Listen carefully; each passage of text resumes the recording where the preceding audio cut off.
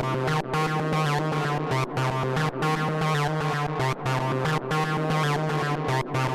Spaces.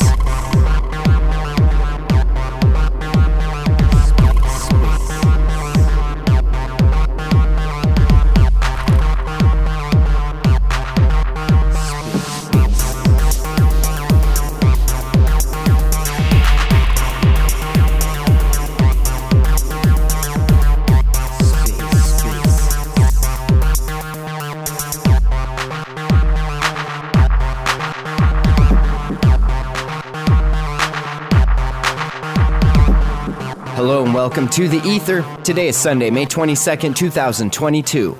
Today on The Ether, a Cosmos space hosted by Cosmos Haas, chatting about Osmosis, IBC, and Permissionless weekly review from Florida. Let's take a listen. So, how's everyone going? How's everyone doing? You doing good, bud? Wait for everyone to fill in here. What's up, Jason, Mad Cat, everyone else? Thanks for stopping by. I think Carson should be joining us shortly. Nice. Yeah, I'm still down in Florida. I just was at the Permissionless event that was Tuesday, Wednesday, Thursday. And I figured I'd stay for the weekend and kind of relax and enjoy Florida weather. Because when you're working the event, you don't really have time to do anything. It's literally like a full-time job. So figured if I'm coming down there, I might as well get a couple days to relax. Let's see where the guys from the space team's at. 1 second. I'm a little bit disorganized because I'm used to like my setup at home. Shout out to Mad Cat. He did all the marketing and videos and all kind of things for the Osmosis team down at the event. So some good content there. It's a really good time. So Nick, I mean, you want to just talk? I mean, you can. Or while we're waiting. So what do you got going on? Well, we're hopefully going to give some updates on Jackal real soon here. Okay, cool. Yeah, I haven't been checking up on any of the updates. I mean, I know you guys are doing your thing. We're all doing our thing, so I'm excited. Well, there hasn't been too many updates, but we definitely want to get the community knowing where we're at. So nice. Yeah, I basically like my thing down at this event was I was there for Osmosis, but essentially, I don't know. I spoke about nearly almost every chain on IBC. And I found out that saying Cosmos ecosystem was not a good way of introducing that technology to people because they automatically, they're so, I don't want to say enamored, but they're so trained to think like everything doesn't interoperate with one another, like as opposed to like IBC. So like I would need to be like, okay, well, you know, this is how the technology works. I was just calling like IBC the whole time because then they'd be like, oh, what's IBC? And then I would teach them about what IBC is and then how that works and then like what Osmosis was. Like I honestly, I spoke a lot about Secret too. I mean, I love Secret. I can't tell you how many times I talk to people about Secret. I'm like, it started off as like Enigma because everyone there for the most part was like Ethereum people or like people that are like building in Solidity or Ethereum. And so I had to like get on that rabbit hole, which was like a good way of telling people about Secret Network. But yeah, so it's starting to fill up a little bit. I'm not sure what's going on with the rest of the guys from Interroga's spaces right now. Who else are we looking to get on here? That's pretty good. Let me just see if they want to co-host.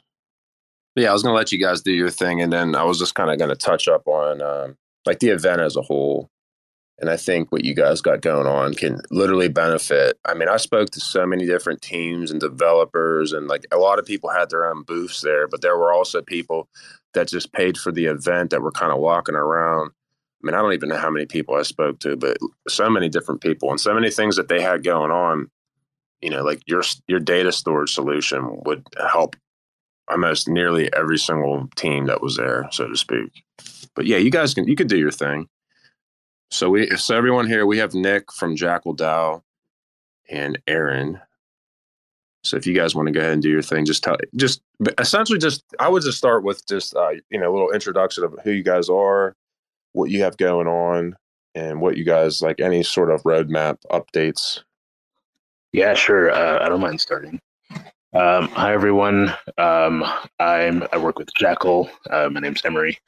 As far as some updates going on here, I think one of the biggest things we're going to be talking about, and hopefully everyone will see, that we'll be at Decentral at the beginning of December, at the beginning of June. We're hoping to see a lot of people from the IBC there. We'll be showcasing what we have, and we're also going to be giving some updates on token launch real soon here. So we're pretty much on schedule for what we've been from what we've been doing so far. I think one of the biggest things that's going to be coming out relatively soon is our node structure. We're going to be showing people how the node structure is going to be working, and it's probably going to be our first big rollout. And then token launch probably around the same time. And then we're definitely working on getting our chain up. So I'd say those are three big things that are going on right now with Jackal. And if you could, just because I'm sure there's maybe first-time listeners in here, if you can just explain what Jackal is, what your guys' concept is, and how you can essentially help out everyone. Yeah, I can give a really good overview. If we want some technical details, though, I definitely want to get Aaron or Marston on here to explain that in better detail than I could. I believe Marston's here, but I think Aaron's also speaking. So sure, whatever you guys want to do. I mean, I just know there's a lot of people that probably, because I know I have had you guys on the show before, maybe once or twice, and I do see a lot of new faces. So I'm not sure if everyone in here even knows what Jackal is, like what kind of solutions you're trying to offer, real world utility and whatnot. So if Aaron, if you can hear us, if you want to chime in, I mean, just give it like an overview, a little bit of a technical background, and then I can ask questions from there to kind of fill in the gap, so to speak. Yeah, sure. Well, it's great to be here. So definitely thanks for having us. So Jackal DAO is kind of the parent organization, for lack of a better word, of the Jackal ecosystem that we're building. The primary project, obviously, is storage, as you were mentioning earlier. But our goal is to create cloud storage secured by the blockchain, so that when you use our interface, or because it's open source, someone could fork it and you can use a copy of the interface. That's part of that decentralization we're going for. But you use an interface to access your storage. For the end user, it's going to be kind of similar to Dropbox. But the big thing that we do that Dropbox doesn't do, and that nobody else that we found so far does, is make you fully custodial of your data. So what we mean by that is when someone connects to our system, they have a Kepler wallet installed, and they use that Kepler wallet to store keys that are generated for their files, so that all of their files are encrypted on their local device before it ever touches the internet. It's fully encrypted using AES encryption standards, which is what the CIA and military stuff uses, and that is then sent already encrypted to our distributed node system that allows for you to have your files stored in the cloud. There's a hot storage layer, which, for those who don't know what hot storage is, means that it's a very, very fast response to get those files back when you want to download them or review them or whatever it is. But that hot storage layer, obviously there's a finite size of it and a finite amount of utility that you can get from it once you reach a certain point. And that point is determined by the size of the Jackal node network. So as the nodes grow, then our capacity grows. But assuming that our capacity is at max, or that there are files that haven't been touched in months or years, well, those are already stored as part of the process in the Filecoin network as well, which is why we call ourselves a cross-chain platform, for lack of a better word.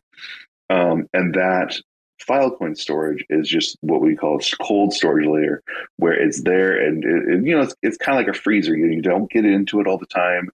If you do get something out of it, it's not immediately ready, that kind of thing. So that is it's not really a backup system, because we're not expecting the hot storage layer to fail. It's more of, you want to put your lawnmower in the garage for winter because you don't need the lawnmower during the winter. So it's more of that kind of relationship. It's there for when you need it, but it's not immediately available. So we build the storage layer. All of your files go into the storage layer. They are completely anonymized, so that if I were to somehow hack my way into the system and look at these nodes, it's just going to be a bunch of files. Like, there's no names, there's no file types, there's no ownership information. I can't tell a picture from an audio file to your last will and testament. I have no idea what any of it is. And the system in your Kepler wallet, through a secret network smart contract, allows you to retrieve your file, decrypt it using your keys, and have your file back whenever you want it. So that's kind of the whole arcing story of how we allow you full control over your data, and nobody else can. We're not Google. We're not going to be able to read what's in your file. We're not a bad actor who's going to harvest your data to sell on the internet. There is nothing available other than what you choose to reveal by sharing your keys. Yeah, that's amazing. So the event was like 3 days. So the first day was a bunch of different people, a lot of community members, and just people that love crypto. It was a various range, but day 3 was like a half a day, and for the most part, all the people that were there were real life businesses. I've met a lot of lawyers, tax accountants, just different various businesses that are trying to get their toes wet, so to speak, in crypto. There's actually an individual here. I don't want to dox the individual, but it was a lawyer that had their own firm, and I would think something like this would benefit them. So, having said that, what's the average price for something similar in this type of industry? But obviously, they don't offer all this encryption and tools to for storage, so to speak. So, like, what's the average price point that someone would have to do for data storage, and then what you guys are trying to come in at? And obviously, your technology is going to be obviously way better and more secure, so to speak. Sure. I'm not sure of what the final price is that we're selling it for. That's not my cup of tea. But as far as like competitors, we have a number of competitors indirectly because, as you said, there's really nothing like this currently. The closest Web 2 analogy is probably going to be Dropbox or AWS, depending on if you're a business or a consumer. Dropbox runs about, I think, like $6 or $8 a terabyte a year. And then the AWS system starts at like $16 or $20, somewhere in that range, per terabyte per year. It just goes up significantly from there as you increase space. But the actual price that we're going to be doing is kind of in the same ballpark as Dropbox, because that's what a lot of people are going to be comparing it to. Again, I don't know the exact price. On the Web3 side, you've got storage is the big one that we get compared to a lot, but their technology is completely different. And they're also pretty centralized. They don't take your file and encrypt it on your device like we do. They have you send the file unencrypted to their system where they encrypt it on your behalf and store it. So they still have access to your file pre that encryption step, which is not something that we wanted to do. So their prices are lower. I think they're only like $4 a terabyte, somewhere in that range. But like I said, it's like comparing apples and oranges. Like, yeah, they're both fruit, but yeah, they don't do the same thing. Yeah, exactly. And I mean, people out there, that little last, couple sentences that you said there, that just resonated with me because we've already seen that you can't trust centralized figures with very important data. I mean, all the data basically I get so wrapped up with data because really that to me is the biggest commodity, just the best resource in the world right now is data. It's more valuable than anything, in my opinion. we see it first and foremost. I mean, you use all these different centralized figures. They sell your data. That's how they make a killing. Like all these different centralized figures. I mean, that's what they do. You search one thing on your computer, then for the rest of your life, you're doxed on. Okay, I searched for that, and then some people like it. I don't. I use everything encrypted. I use Brave browser. I just use everything from that's crypto related because I don't want bothered. I want to be able to search something. It's my data. It's my privacy. I don't want everyone knowing what I'm looking at and then using my data and selling it to this person over here. And then, that's the big thing. And then also, if you can just roughly, I know you did your thing, but if you can kind of explain the difference between what Dropbox is doing and what you're doing, and like why, if someone was running a business, especially with secure data, say it was clients or, like if I was a tax accountant and I wanted to store the data on the computer as opposed to having, a file drive or like an old school storage bin at my house, like why would I want to use your solution over, you were saying AWS, obviously. I mean, I know why, but I just so people out there that maybe aren't familiarized with that. Yeah, sure. So probably the easiest way to explain the Dropbox is using a bit of an analogy. When you store a file on Dropbox versus storing it on us, storing it on Dropbox is kind of to the effect of you write out a letter, a very private letter that's very personal to you on a piece of paper. You do nothing else to this piece of paper other than it has writing on it. And then you go to a business and say, can you please hold on to this and pretty please don't read it. And then you hope that they don't read it. Whereas we are more to the effect of you write that paper, you put it in a security envelope so nobody can see what's in that envelope. You get a notary to stamp the envelope so you can tell if it's ever been tampered with. And then have someone put it in a safety deposit box at the bank for you, and then tell the teller, yeah, please don't read this. And the teller's just going to look at you like, what do you mean don't read it? I can't read it. So that's probably the easiest analogy for Dropbox. No, that's the best way of saying that, because what I learned, I mean, this has kind of been my style with teaching and educating people on crypto in general, is I just use a ton of metaphors. I can't tell you how many different metaphors that I use over the 3-day conference.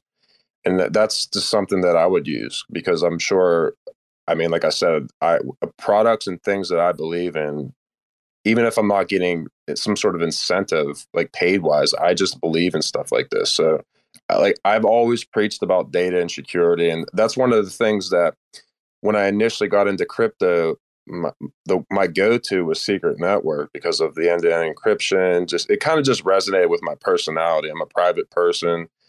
This event was the first time that I actually ever doxed my face in public as Cosmos Haas because I just felt like I needed to do more, which I don't really care anymore if people know my face. I'm still not going to like publish it everywhere. If people take pictures or whatever, that's fine. But I just believe in Secret Network and what they're doing. And then, on a more technical side, I kind of know I'm a little bit more familiarized. I think it's called descriptive encryption. Is that what you guys like on Secret use? Is that kind of the tech name for it, the terminology? I don't believe so. I haven't actually heard that term in particular before. And what we do, I definitely wouldn't call it descriptive. So. What type of, just so I can look up myself, what type of terminology would that be? What kind of encryption that you guys are using? Effectively, we're using end-to-end encryption, just in a little bit different of a sense, because end-to-end usually implies like an SSL where you send something to a server, and from your computer to the server, it's encrypted. Which, I mean, we do that too. We do use SSLs, but we're more like a round trip where it goes to the server, it stays encrypted on the server, and then it comes back to you where it's decrypted. So the only time that it is ever unencrypted is on your device. And then do you know this answer? Because I know what you guys have going on is if you have data that you're storing on Jackal that, like, I don't know what the parameters are, let's say 6 months that's inactive, you put it to the side, so to speak. And then how long does it take to retrieve that old data that's been archived? I don't know if you told me that before, but what's the archive process? Like, how long does this data need to be inactive where you're like, all right, this is inactive, they don't really use it, and it goes over to this bin. But then if they want to bring it out, how long does that take? Right. So that's an excellent question with a little bit complicated of an answer. So the goal, the ideal goal is that it's going to be roughly 6 months of storage. That's going to depend on a lot of factors, one of which being how large the network is to support that. But what's going to happen in reality is your data will be loaded to a hot storage node and then a secondary hot storage node. And then sometimes, depending on the structure of the nodes at that time, it may be replicated across other nodes from that core node. So it could spread if you access it from multiple locations. If you're always using your computer and you're always connected to the same node, it's only going to be on 2 nodes. But if you bounce around all over the place, it'll be on a bunch of nodes. So there's that level of redundancy. And like I said, we shoot for about 6 months. But ultimately what it depends on is the nodes each individual node has a finite amount of space, and it is going to be up to the node to manage that finite amount of space to the best of its ability. So if it needs to start rotating out files at maybe every 2 months because it's getting a tremendous amount of traffic, then what's going to happen is that 2 months is specific to that node. So if it has rotated out already, it will grab from another hot node if it's available, which it probably would be, because other nodes won't have as much traffic. And then if for some reason it's not anywhere in the hot service, in the hot layer, then it will reach out to one of what we call the full nodes or the heavy nodes that actually interface directly with the Filecoin network, and it will request that file from the Filecoin network. So if it is still in the hot layer anywhere, you'll get it pretty quick. We're talking, like fractions of a second. But if it's coming from the Filecoin, it needs to be pulled back out of that cold storage layer because, maybe it's been 8 months. Then you're looking at probably a couple of minutes, like up to a couple of minutes. That is very much dependent on the Filecoin network at that given time. That's something outside of our control. We would just request the file whenever they have it unpacked and available. They give it back to us, and then we deliver it to the user. So for Filecoin, what kind of storage do they use for archives? So Filecoin is technically a type of marketplace for storage. There's a whole bunch of storage providers that are renting out their storage space to, they are trying to be the lowest bidder to attract clients, but they want to attract the clients that have the highest to pay. So it's an interesting dynamic where data gets spread all over the place, just depending on how much someone is willing to pay for their data to be stored and how little someone is willing to accept to store data. So it's a pretty complex system, but fortunately from our standpoint, it's a very simple, hand them the file, ask for it back. We don't really care how their internals work. So let's just say I'm trying to play devil's advocate. How do I know that file storage is secure as your storage is? Because the primary security of our system has absolutely nothing to do with who's holding it, because your keys are your keys. You can't access your data without your keys. And the Filecoin cold storage layer is a similar structure to how the Jackal system works, because we both run on an IPFS standard, so we can communicate with each other. But the actual file storage is they have some pretty good security policies in place too, where they put out, a file goes into this provider, the provider, puts down a deposit, basically promising that their storage will be available for X period of time that was agreed on, that kind of stuff. And then let's say, for the sake of argument, that this file storage is in a data center that burns to the ground for some reason. We're going to be dedicating multiple file copies to multiple Filecoin providers, so that if something happens to a data center burning down, then we have other data centers that hopefully we don't have 20 data centers burn down at the same time. Nice. I like that, because it's like a hedge against the hedge, so to speak. So that's awesome. And then just to reset the room, anyone out there, if you have any questions, just raise your hand and I'll get you on the show, because this is good stuff. I know I don't know. I never like data solutions are never like a sexy thing, I so to speak, as an investor, but they're so useful. I mean, data is everything. I mean, everything we're doing right now is using data. I mean, data is literally the most valuable asset on the planet, in my opinion. And and I don't see it ever changing. Like, I think I don't know the statistics, but we produce more data per day than ever, and it just keeps growing, especially that everyone's starting to get, everyone has a smartphone. There's just so much data out there now that this is huge, and every company and things, they just need to store their data safely. Like right now there's just no other than this, there's really no secure, there's nothing secure out there. People, these huge companies and corporations, they get hacked all the time, and then you get these emails that says, hey, if you create an account on this website, you need to check in and do all this, because it's just not safe. So this is going to be huge. Like, I know, not financial advice, but I'm going to be investing. And I love Secret Network. It's slow and steady. It's been around. It's been through all these different bear markets. And I think it's just going to be one of those where people are going to be like, why? What was going on? Like, why didn't I look into this? Because there's just so much utility. And everyone I spoke to at the conference, when I brought up Secret and like what it can do and how it has private metadata, and it's like Monero, Cosmos, and Ethereum, like all bunched together. It's just like this one badass, like, in crypto, and people are like, wow, I never thought of it like that. I'm like, yeah, this is badass, and no one talks about it, but people inside IBC, they know about it.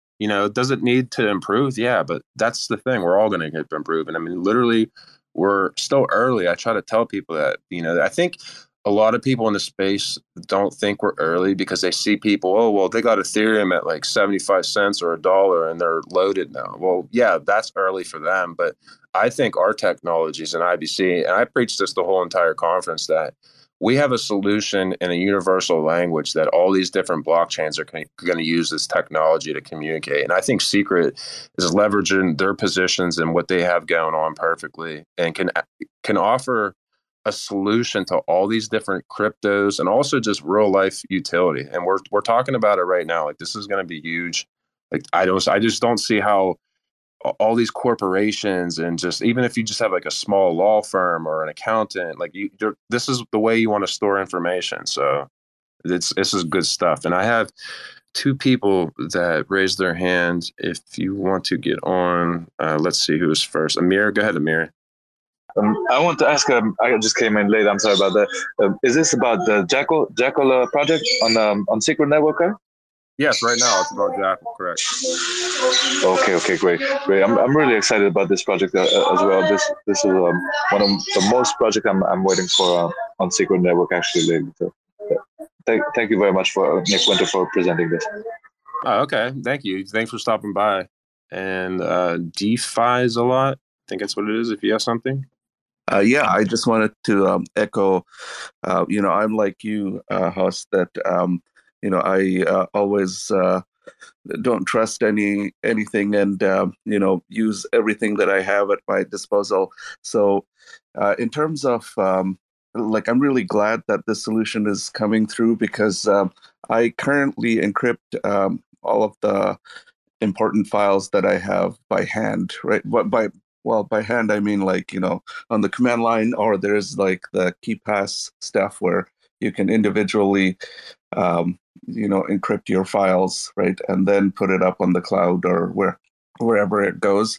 But having a solution that's automated, that also uses your Kepler wallet is a godsend. So I'm really excited about that. I had I guess I had a question around secret networks. I know that most of the Cosmos ecosystem chains, right, or at least the leading ones, their philosophy is around not having any venture capitalist injection, in terms of like making sure it's all about the people, and people are investing in it, and not having any outside influence from VCs. But recently, I thought I heard that Secret Network had gotten some fundraising from, sounded like VCs. Do you guys have any more info around that? Like, as new kind of capital that's coming into Secret, is there any kind of VCs backing those, or do you guys have? It might not be related to this, but wonder if anyone has any insights around that. So unfortunately, I do not. If you guys do about the sort of funding, I'm not sure. I know there was funding for the one exchange that Secret got put on, but Nick, sorry, I know you said your name's not Nick, but I'm just using your avatar. So Nick, if you have anything to add to that. No, it's fine. I'm not aware of any like venture capital money pouring into Secret, especially not related to Jackal. Sorry, man, I don't know anything about that. That's all right. Thanks. That's good to hear, because we need to keep these chains, as much as possible away from the TradFi guys. Basically, that's kind of my, that was the downfall of Luna, and we got to be vigilant around that stuff. Yeah, I agree with that stance. I mean, I'm not saying all VC money's bad. I mean, like Osmosis, I think it's Paradigm. They invested pretty heavily into Osmosis, but they don't really have a say. I mean, it's a decentralized DEX. I mean, they can't say, hey, we need to do this. Like, literally no one can. Sunny can't even Sunny could have preferences, but we still have to vote on it. And, that's why I just love IBC, because each chain can have their own set of parameters and goals, and with that instantaneous network effect to just connect to all these different chains. And, but yeah, Secret is, to me, does it need to improve? Yeah, man. Like, it needs to get faster and all that. But I have confidence in it. And I think the slow and steady approach is the better approach, even if everyone else out there doesn't realize what's going on. Like, what's IBC? What is this? And then they learn about it. I can't tell you how many people I educated over this event, and were like, wow, this is what it's supposed to be like. And then we onboarded people that were there. They had no. I couldn't tell you how many people had no clue what Kepler Wallet was. We got all kind of people to use Kepler, and the internet at the event was horrible, right? And the transactions were still super fast, way faster than they're used to on EVM. And they're like, "Wow!" I'm like, "Yeah, imagine when the internet's not terrible. It just happens instantly." I'm like, "Look, you're sending this token from this chain over to that chain." Like, this happens quick, and there's no prefixes. It's really a good. I always just say customer experience. I'm like, the customer experience is what it's supposed to be. We educated the community, although everyone there was aware of what happened with Luna and UST. But I said, look, there was these many transactions on Osmosis. Like, there was almost $300 million worth of transactions. I was like, it was unfortunate that was the situation. And one day, why there was that many transactions, but I was like, everything stood pat. Everything worked. It didn't break. And that's why I just got more bullish, just even, unfortunately, I lost a lot with Luna, and I'm sure a lot of us did, but the technology didn't break. It worked as intended. So I think we're on the right train. And I do think that UST and Luna, their leader was a little bit reckless and cavalier, and just trying to get too big too fast. It's like this slow and steady approach is the best, in my opinion. And I think a lot of these different L1s on, I'll say the Cosmos ecosystem, although people just were so confused about that part of it. But yeah, we're all building something cool, something unique, something useful. Jackal is a prime example of it. They're offering like real world utility that everyone needs it. Like, honestly, like, you need it going into, this is a data driven world now. So you need to store that data somewhere, and you need that data to be secure and encrypted. And it's your keys. It's your data. No one else can get it. No matter who it is, they can't get it. And I'm not sure. I mean, you guys may, like Nick and Aaron, is like 256-bit encryption. It would take the computers all working simultaneously to just, I don't even know how many years it would take for them to even potentially even get any sort of way. Like, your phrase, your seed phrase, it's nearly impossible with every computer running simultaneously trying to get that data. It's like impossible. So that's another thing that people don't realize. Yeah, I don't remember the exact period of time, but I know if it's good enough for the NSA, it's probably good enough for us. But Wow. the interesting part about it too, that a lot of people don't realize, is that every single file that you upload has its own encryption key.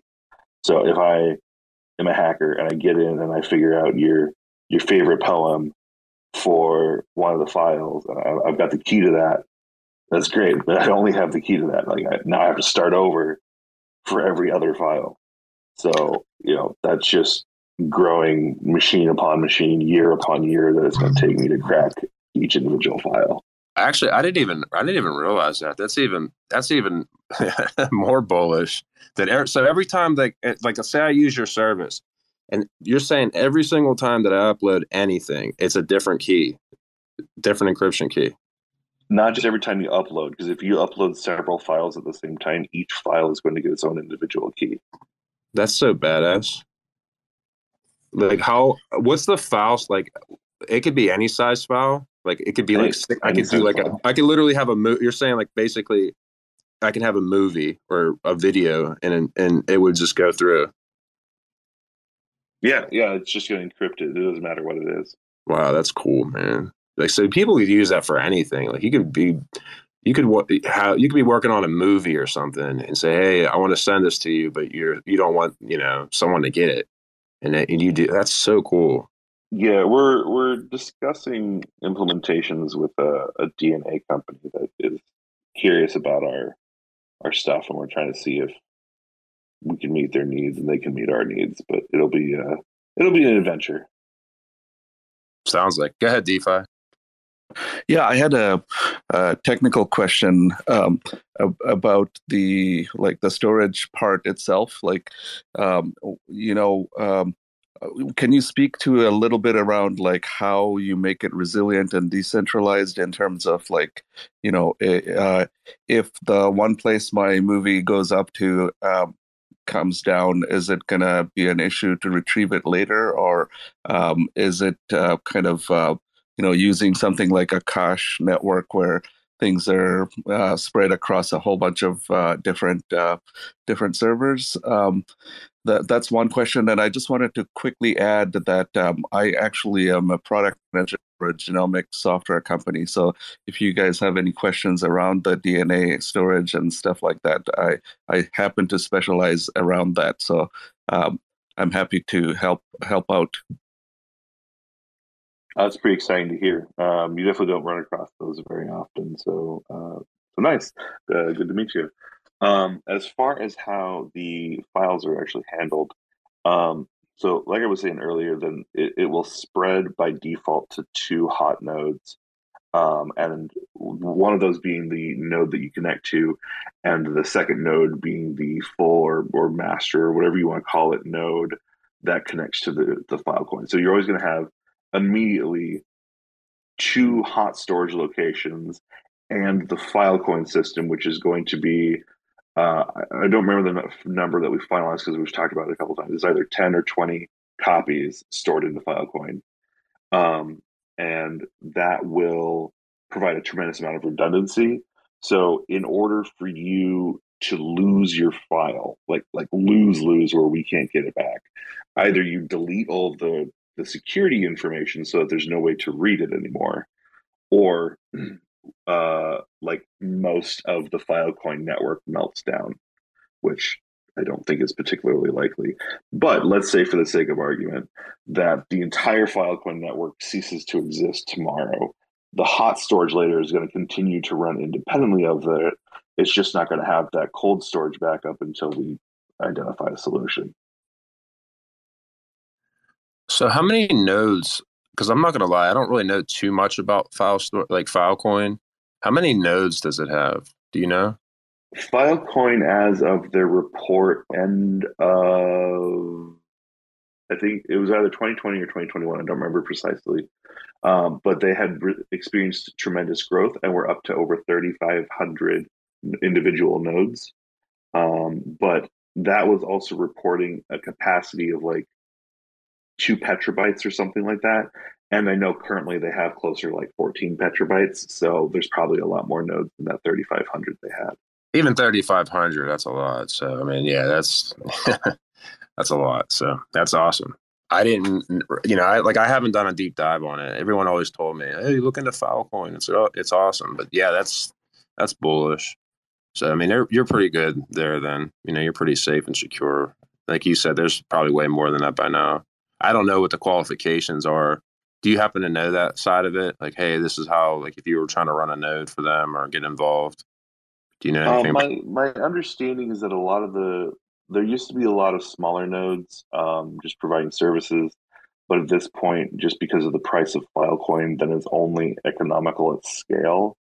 So I don't know a lot of the details, but just based on my reading of public information, then it seems that a number of smaller data centers and even some larger data centers are running their excess capacity instead of just having it dead.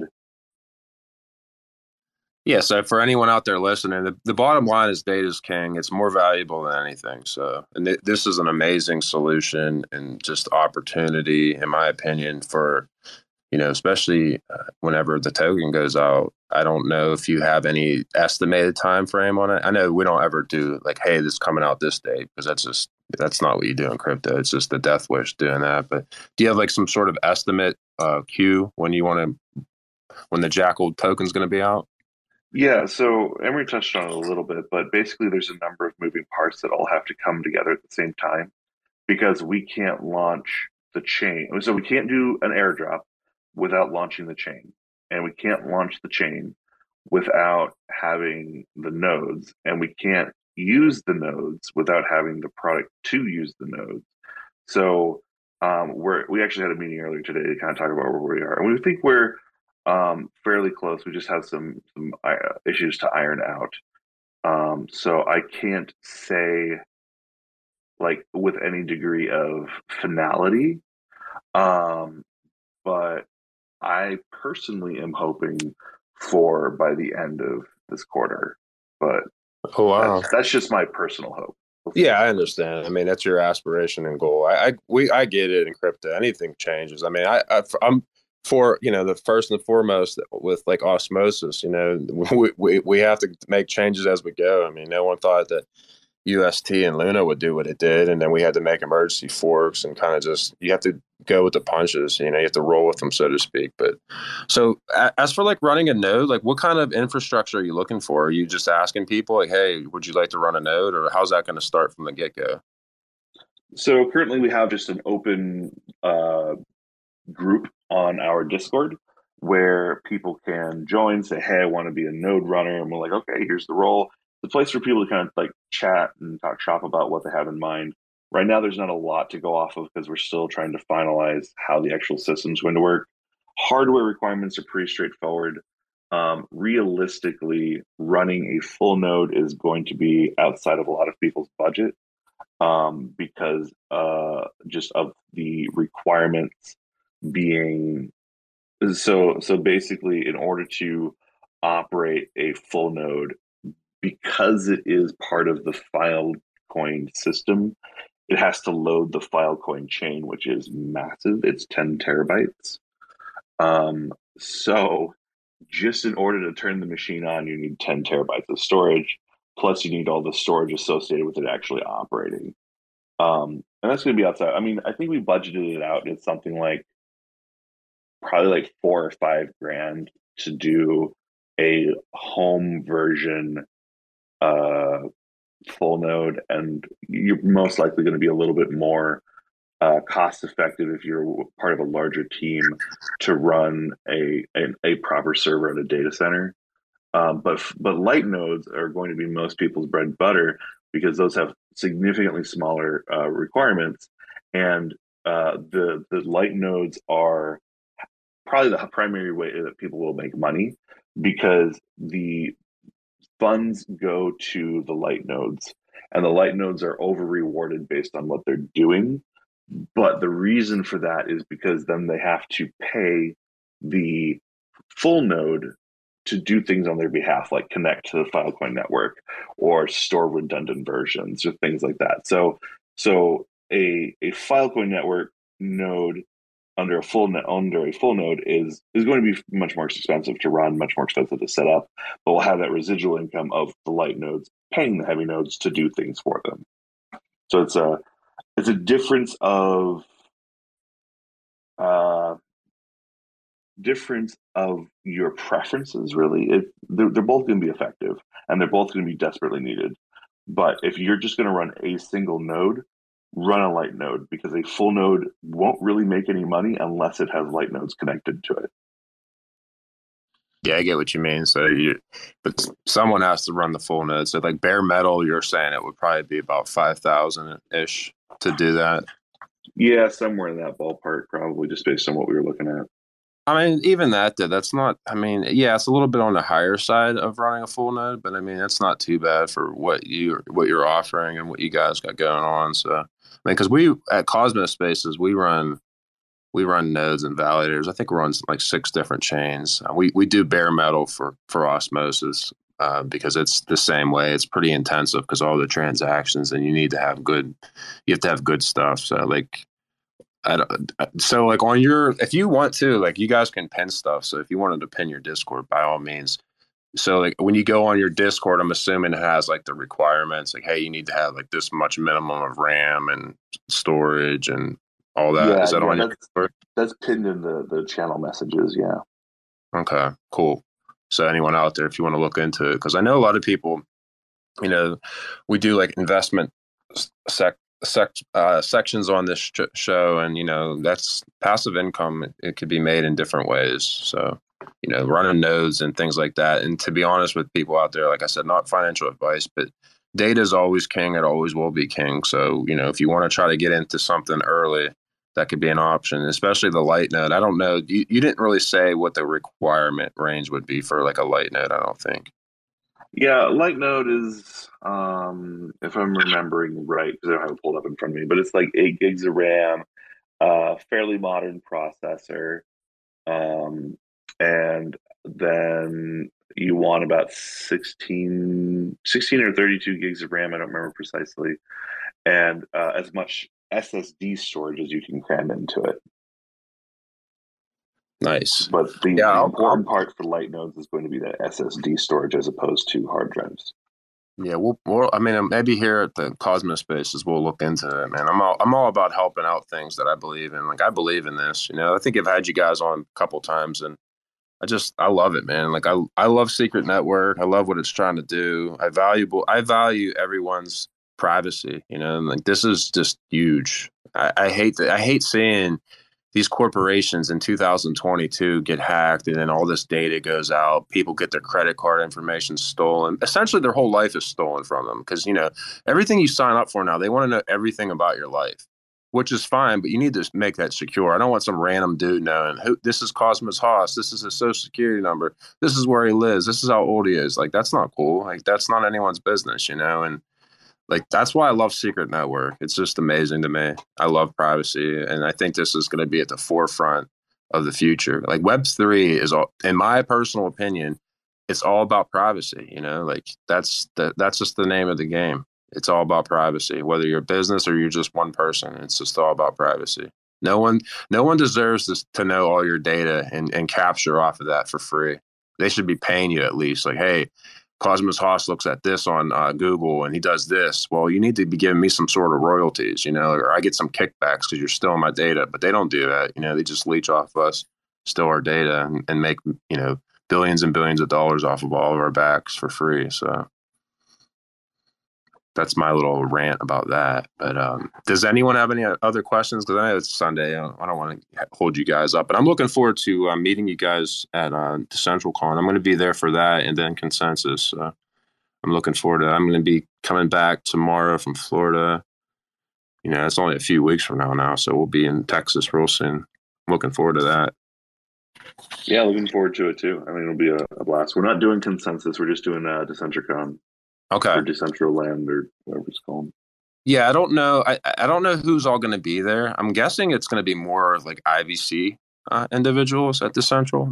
Do you know who's all like kind of invited to that? I haven't even looked at like the list for that. I know Secret Network and Shade, and I think it was Osmosis was going to be there. because I was just going to try to give you guys some advice. So, like, the one thing that I learned about this event was marketing is really key. So we honestly, and I'm not just saying this and being biased, I don't know how many different groups were there, but the Osmosis booth, we did have a good location. I'm not going to lie, because it was like right by the doors, like where you would walk in and exit. So that helped. But like our marketing was on point. And we honestly, the Tuesday and Wednesday were the biggest days where, I don't know, they said there was like 8,000 people. There were a lot of people. And I was surprised because, like the market was like crap. And everyone that was there had so much energy. And it just made me like convinced that, yeah, crypto's here forever. Like, yeah, some of them might not make it or whatever, but like crypto's here. It's not going anywhere.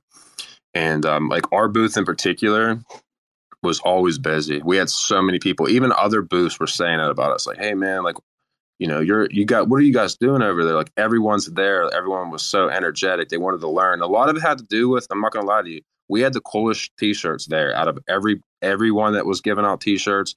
Like I can say it confidently. I think we had the best t-shirts and people loved it, man. It was really cool. It wasn't overwhelming. It was like a shirt that you would wear all the time. I don't know if you guys seen it on my Twitter or not, but it was just cool. So like if you guys were doing some sort of merch or what else I would maybe do is have QR codes, like either on a card or something where people can just find out instantly what Jackal's about. Hey, scan this QR code and then maybe your website comes up or like whatever data or your Discord. Just like have it easy for people because there's going to be a lot of people there that'll have no clue what Jackal is, and then it's just a good way to just kind of segue right into like your pitch, so to speak. So that's what it's funny you mentioned the QR codes because I actually did exactly that for another project and totally didn't even think of it for this project. Yeah, you can rest assured that I'm actually my wife's really good at designing, and in her real life job she does like marketing and all the stuff for this small company she works with. She has all kind of ideas, but yeah, that's what I want to do, even on a personal note, because people are like, hey, like, do you have a card? And I said no. So I'm like pulling out my phone and just showing people my Twitter, like, hey, this is my Twitter. And they're taking pictures on their phone. I just need to make it so like I have a QR code, even if it's on my shirt, like on the sleeve, the QR code. Like, hey, yeah, this is me. Just scan this real quick. And then like like even if it's just like a link tree, like all your data is just right there for them, like it'll be clutch. So that's what I would suggest you guys to do for sure. You're using Linktree. You're not using an RNS. No, I am going to use RNS, but I need to get that all together. I don't want to dox too much of myself, I guess. But yeah, I'll do that. And if you want to, Aaron, because there's a lot of people that probably don't know what your RNS is about. I totally forgot to mention that. So like your RNS is connected to Juno Network. And if you wanted to just tell people like what RNS is and what you guys want to do with it. Yeah, sure. So RNS fondly refers to Retriever Name Service. Marston had it in very firmly that he wanted it to be RNS Name Service, and we said that was silly. So we just went with RNS. But basically, what we are is, what it is a Juno NFT, for lack of a better word, where when you register it, it pre-populates all of your wallets so that you have a single reference point instead of trying to dig up your wallet address for, Taro's an obvious one that everyone's got on their mind. But, let's say you want to give someone your secret wallet address, you want to give someone else your Atom wallet address, and you don't want to have to remember all these things. You can just say, go to carnthus.rns, and then it will have all of the wallet addresses for me listed there, and that's all you need to know. You can just grab the one that you need.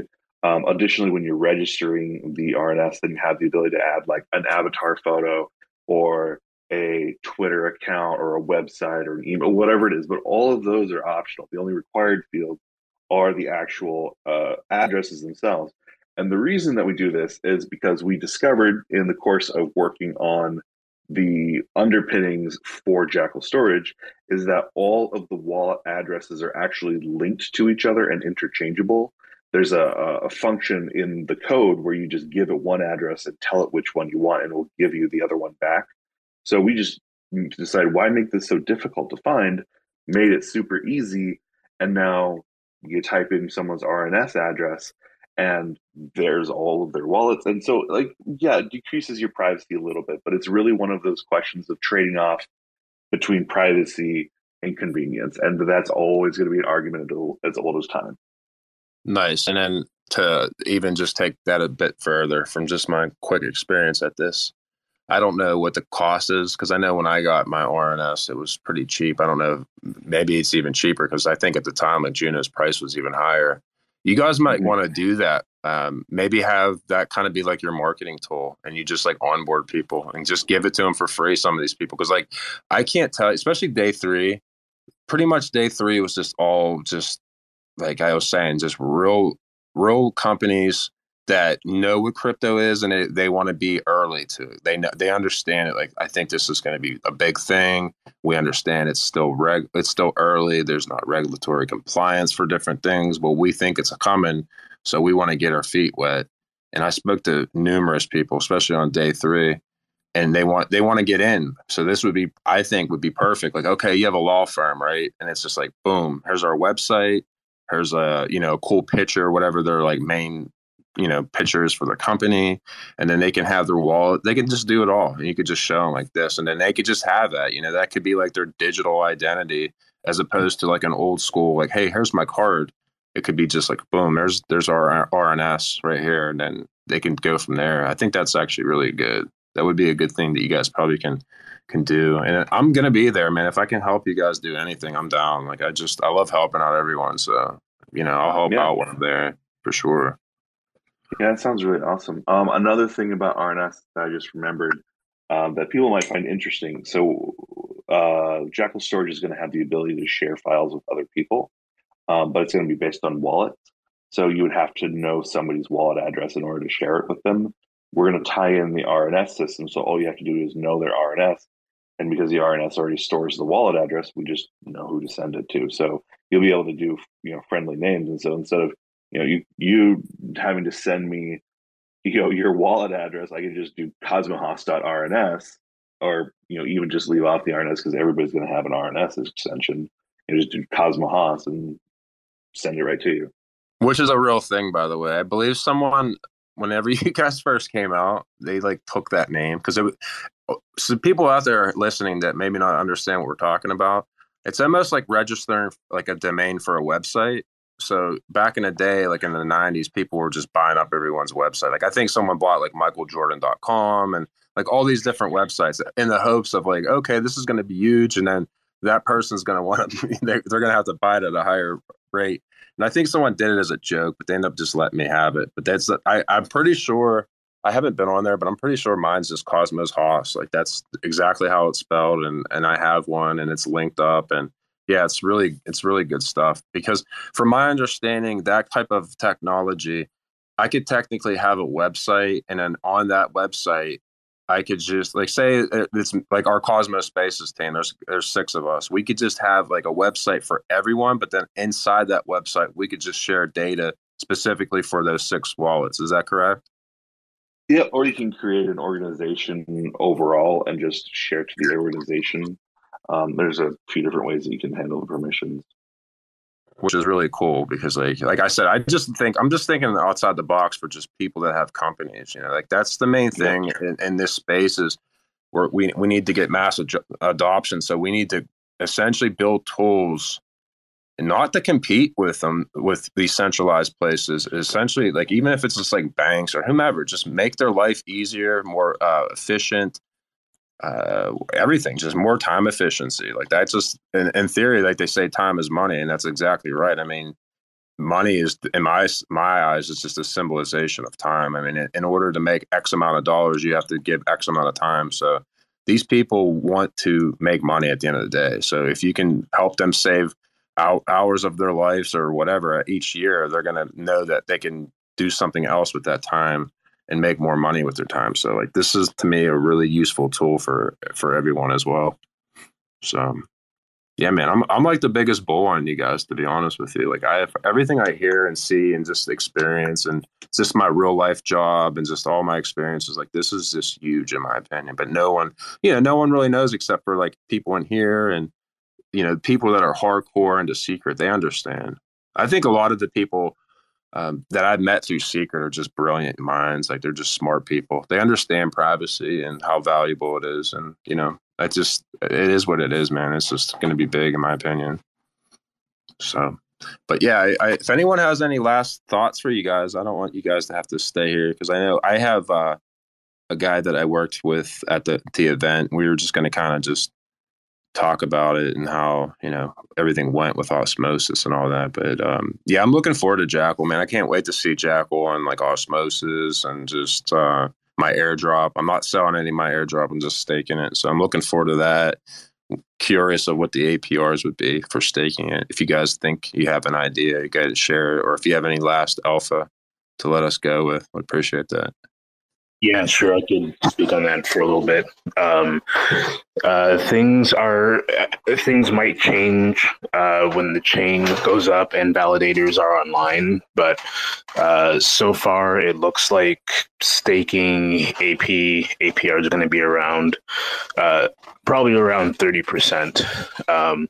But as supply goes down over time, things will probably change. But as of right now, it's probably going to be around 30%.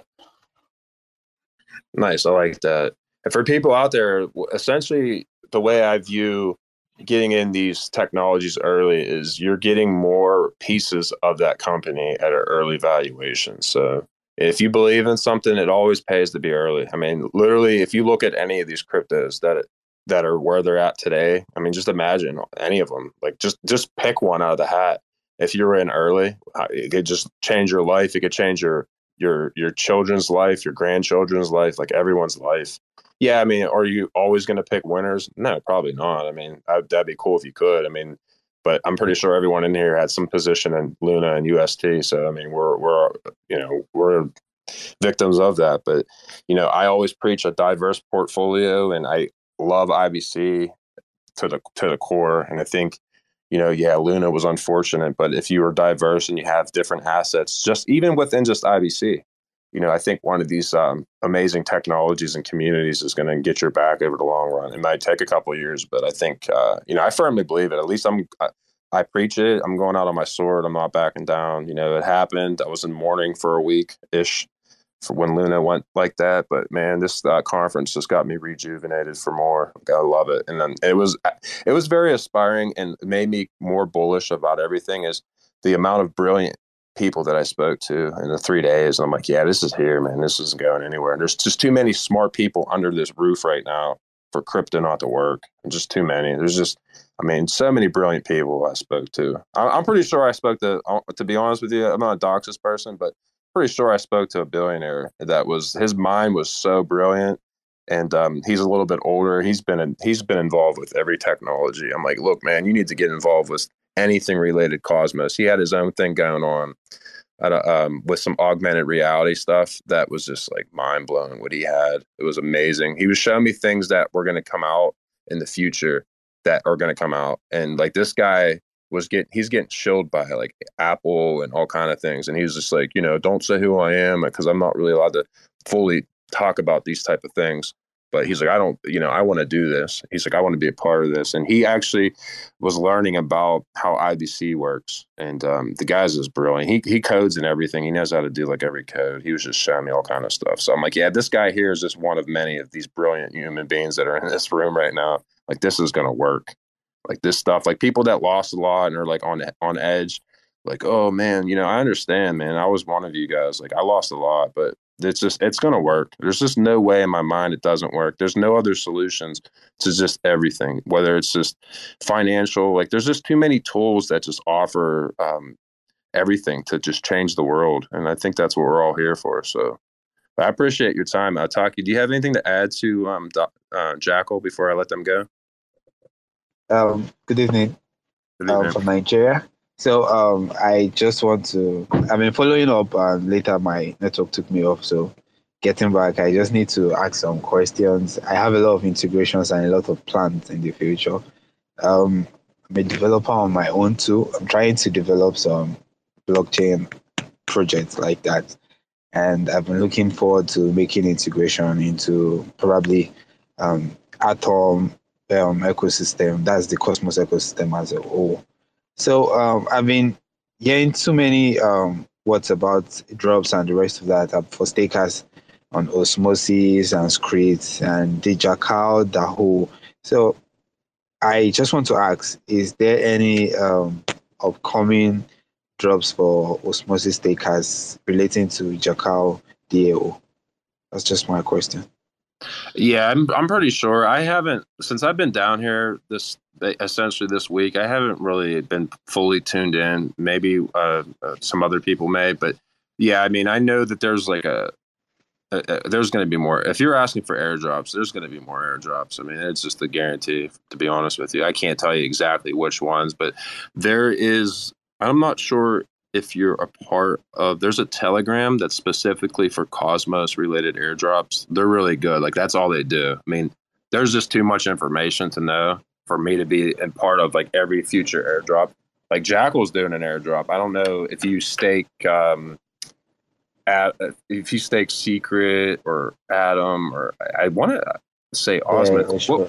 Hey Nick, what was your qualifications for your airdrop? So it was back in April, but if you staked 20 Secret or 10 Juno or 10 Atom, you would qualify for the minimum airdrop, and it scaled from there.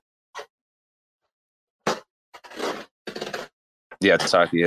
I muted your mic because it was echoing a little bit. But if you want to, add anything to that, I mean, even for Jackal, there's going to be airdrops. There's so many new layer ones that are going to come out, and also just like layer twos, which are things that are built on top of layer ones. And for the most part, everyone that enters into our ecosystem does some sort of airdrop. So, I mean, there's going to be plenty. I think that, there's going to be hundreds of chains that connect over to IBC, whether they're already a pre-existent chains, and maybe those particular established chains won't do airdrops, but all the newer ones and all these newer applications, I mean, they're going to be doing airdrops. I'm personally, going to be staking quite a few Evmos, which is an EVM chain, and which is built with Solidity. So there's going to be a lot of things built on top of Evmos, and I could pretty much guarantee that there's going to be all kind of airdrops for staking Evmos and stuff like that too. So that might be one of, not financial advice, but that may be something that you would look into, because there's a lot of limitations with EVM as we see, like the scaling solutions. And if you're a small team, or if you're already a pre-existent team that's in EVM, I mean, I don't see why you wouldn't want to make that transition over to Evmos. It's just essentially just copy and paste your smart contracts and everything on Evmos. Now you're on this new chain that's quicker and also cheaper, way, way, way cheaper. And also, and soon you're going to have that instant network effect with the entire IBC. So I think Evmos is a good bet. I mean, I'm going to be betting on it. So I think that's a solid bet. Their team is really good, and they're slow and steady too. I mean, people want it to be where somewhere in the future already now, but they're slow and steady. So that might be something I want to look into too. But if anyone else has anything to, I'll let you guys go. I know how Sundays are. I appreciate you guys stopping by. It was an honor to have you guys. I haven't spoke to you guys in a while, so it was like a nice little refresher course. You guys stopping by. Yeah, well, thanks for having us. It's definitely been a blast. Yeah, man, my pleasure. I love everything secret related. My doors are always open for anything that's, in my opinion, is going to change the world and make it a better, safe, and more secure and private place, because it's our data. It means a lot. I mean, I know a lot of people don't realize that yet, but I mean, it's our information. I feel like people are just letting these centralized places just take their information and run with it, which isn't cool. So I appreciate it, man. I'm looking forward to seeing you guys in Texas for sure. I'm looking forward to that. So look forward to be there. Hell yeah, man. Take care. I mean, if you guys want to stay by, you can. We're just going to kind of talk about like the permissionless event and stuff like that. I mean, I already kind of did, but appreciate it. So what up, Water? How you doing, buddy? Hey, man. Just doing good. Can you guys can hear me all right?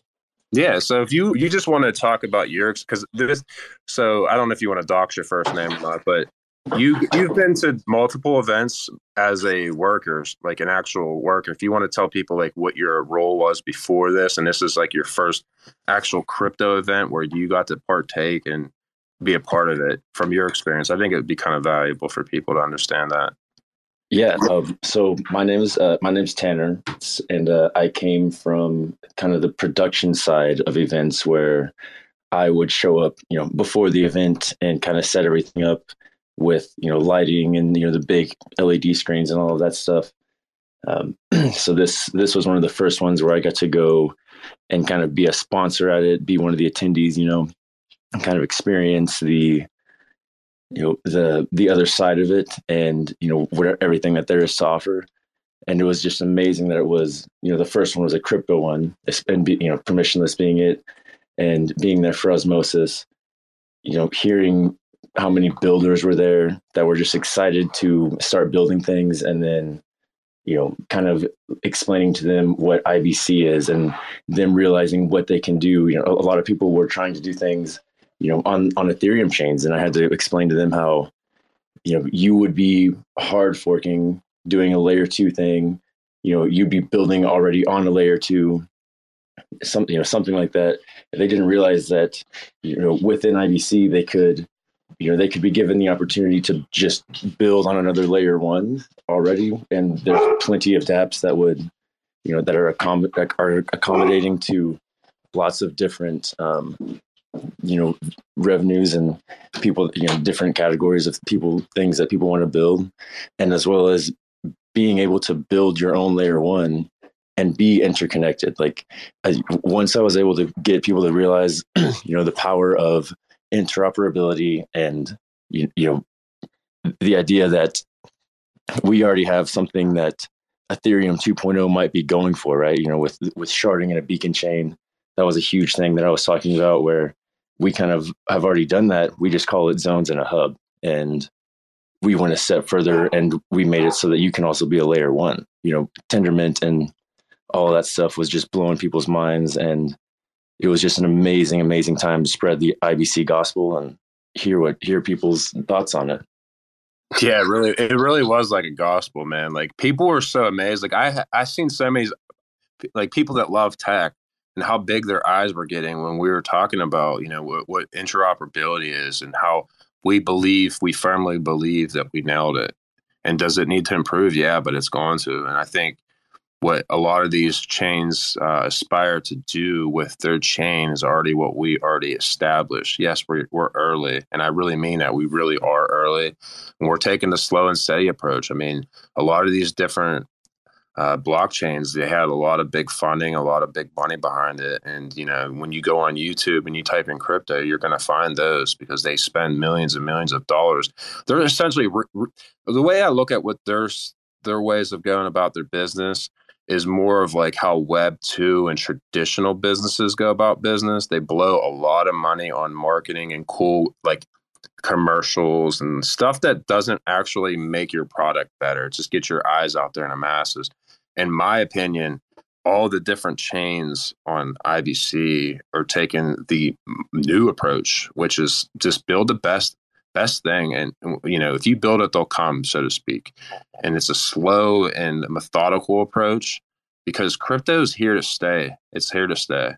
And there's no urgency to rush things that aren't ready yet. Like that's why when I have different developers and teams come on the show, I don't say, hey, when do you think you're going to be ready? Like I just try to do a rough estimate. Like I just like hearing, hey, by Q2 of 23 or what, it's just to get an idea. No one's going to say like by next week or 2 weeks, because it's just like a death sentence in crypto, because so many things can change. But yeah, it was just amazing talking to all these different people, whether they're developers or teams or companies. And, we all did. We spoke to so many different people, and I could tell you, with pretty much, that there's going to be things that are going to be built on Osmosis. We're going to be more than just like an AMA DEX. Like it's going to my opinion, it's going to be like a super app that offers so many different cool things. And with Interchain coming with the entire Cosmos ecosystem, you're going to eventually, in my opinion, even if you're on like Ethereum, I firmly believe that Ethereum, once if they get up and running with their proof of stake, which I mean, I talked to a lot of people there. They weren't so certain that that was going to happen. Like it's because really it's just a new thing. It's like they're not just making a copy and paste over. It's just a new chain. It's a new crypto, really. And if you think about it, it's not like ETH 2.0 is not just. It's not easy to do what they're trying to do. But if they do nail it and they do become another blockchain that's amazing, they are going to connect over to IBC. It just doesn't make sense not to, because you can have a certain application that's built over on their chain, but maybe they want to buy something from a different chain. Well, IBC, in my opinion, is the way that they're going to do that, because there's no friction. As we all know, everyone here that uses IBC and buys things on like Stargaze, and then they send that over to Osmosis, and then they go over to like Crescent or JunoSwap, or like all these things are they're seamless. Like we all take it for granted, but these people that are in these other chains, they're so restricted. Like I kept telling people, like it's like you're on this remote island, and if you're ETH, let's just say you spoke ETH, and then if you're on Solana, you speak Sol. Or the way I was using metaphors, if someone came up to me, I'd say it'd be, you spoke Russian and I spoke English, and we knew nothing about the other language. We're not going to be able to communicate. There's going to be a lot of friction there and misunderstanding, and that's kind of the way crypto is right now with things outside of IBC. So, we're early. That's all I can say is I think we all chose the right train. We need to keep remaining to be diversified and, stick to your gut. If you have a good feel about something, or you want to get out of position, just do it. Don't wait. I have that sick feeling in my stomach about multiple things about Luna and UST that I had a feeling about, but I just didn't go with my gut because everyone's so amped up about it. And, it was an amazing idea, but it didn't work. So if you have an idea or a thought, just go with it. Because then at the end of the day, you can't be like, well, I second guess myself. So that's just kind of like going off a bit there. But yeah, man, Sander, how was it though? Like I thought it was like a breath of fresh air. It was amazing. The whole event. It was a lot of work. I never stood so much in my life. Like my right knee is still sore from standing so much, but I loved it, man. Yeah, it was an amazing time. And I don't know if you guys can hear, but my voice is just shot, and I just was talking. I wasn't yelling or anything. It was just talking so much to so many people constantly about, what's coming on, and exactly with what you're talking about with Ethereum, like, bridging Ethereum assets over, and eventually hopefully having some sort of IBC world enabled with Ethereum. I mean, that's just seeing everything come together would be kind of like the end all goal, which would be just absolutely beautiful to see. And it's just seeing how everyone was still like in a really good mood. I think we kind of talked about that a little bit, like, with all things considered, with how the market is, Terra thing, everything included, everyone was just in a really happy, good mood to be there, which was refreshing, felt nice.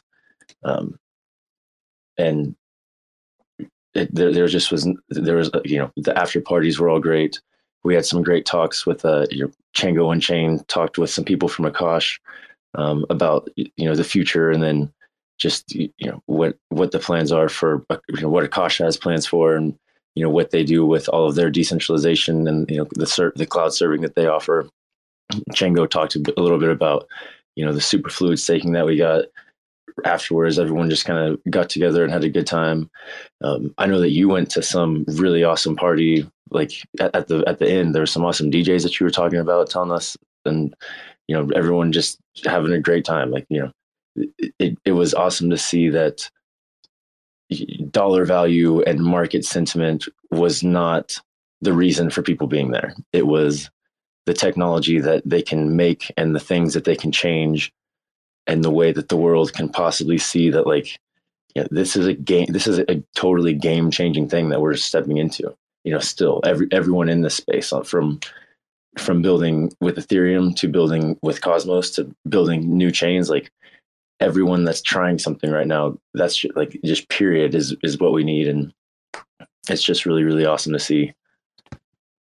Yeah, for sure. I mean, Another thing that I learned there was that, yeah, the passion was there. It was almost people were coming by and giving us like our condolences, like we lost a loved one, because maybe they didn't have that much exposure to Luna and UST, but they felt our pain, and it was actually, I think in a way that almost brought more people over to us, is that they're like, man, these dudes are, guys and women, there's women there too helping us.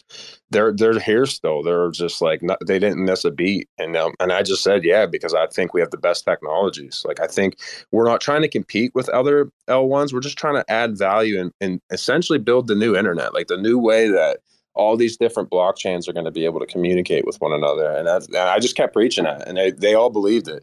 And so many people were like, oh, yeah, I'm going to look into this. And a lot of times too, because I wasn't like the biggest Juno bull, but like it made me more positive even about Juno, for example, because so many people that were there that are builders were like, yeah, Rust is so much better than Solidity. And we're really looking forward to Juno. And, I think even some of these people that are going to come over from Solidity, they're just going to build their own thing because it's a permissionless smart contracts platform. So like Juno is probably going to have a lot of different things that we don't even know about right now in the near future. Just because, Rust is better. I spoke to this guy I was telling you about without doxing him. This guy was honestly, out of all the people that I spoke to there about tech, this guy was the most brilliant person I ever spoke to. He was like, you could tell because even the way he was speaking, he's not like the best communicator because his mind is going so fast that even when he was speaking to me, he was probably like 50 or 100 words ahead of what he wanted to say.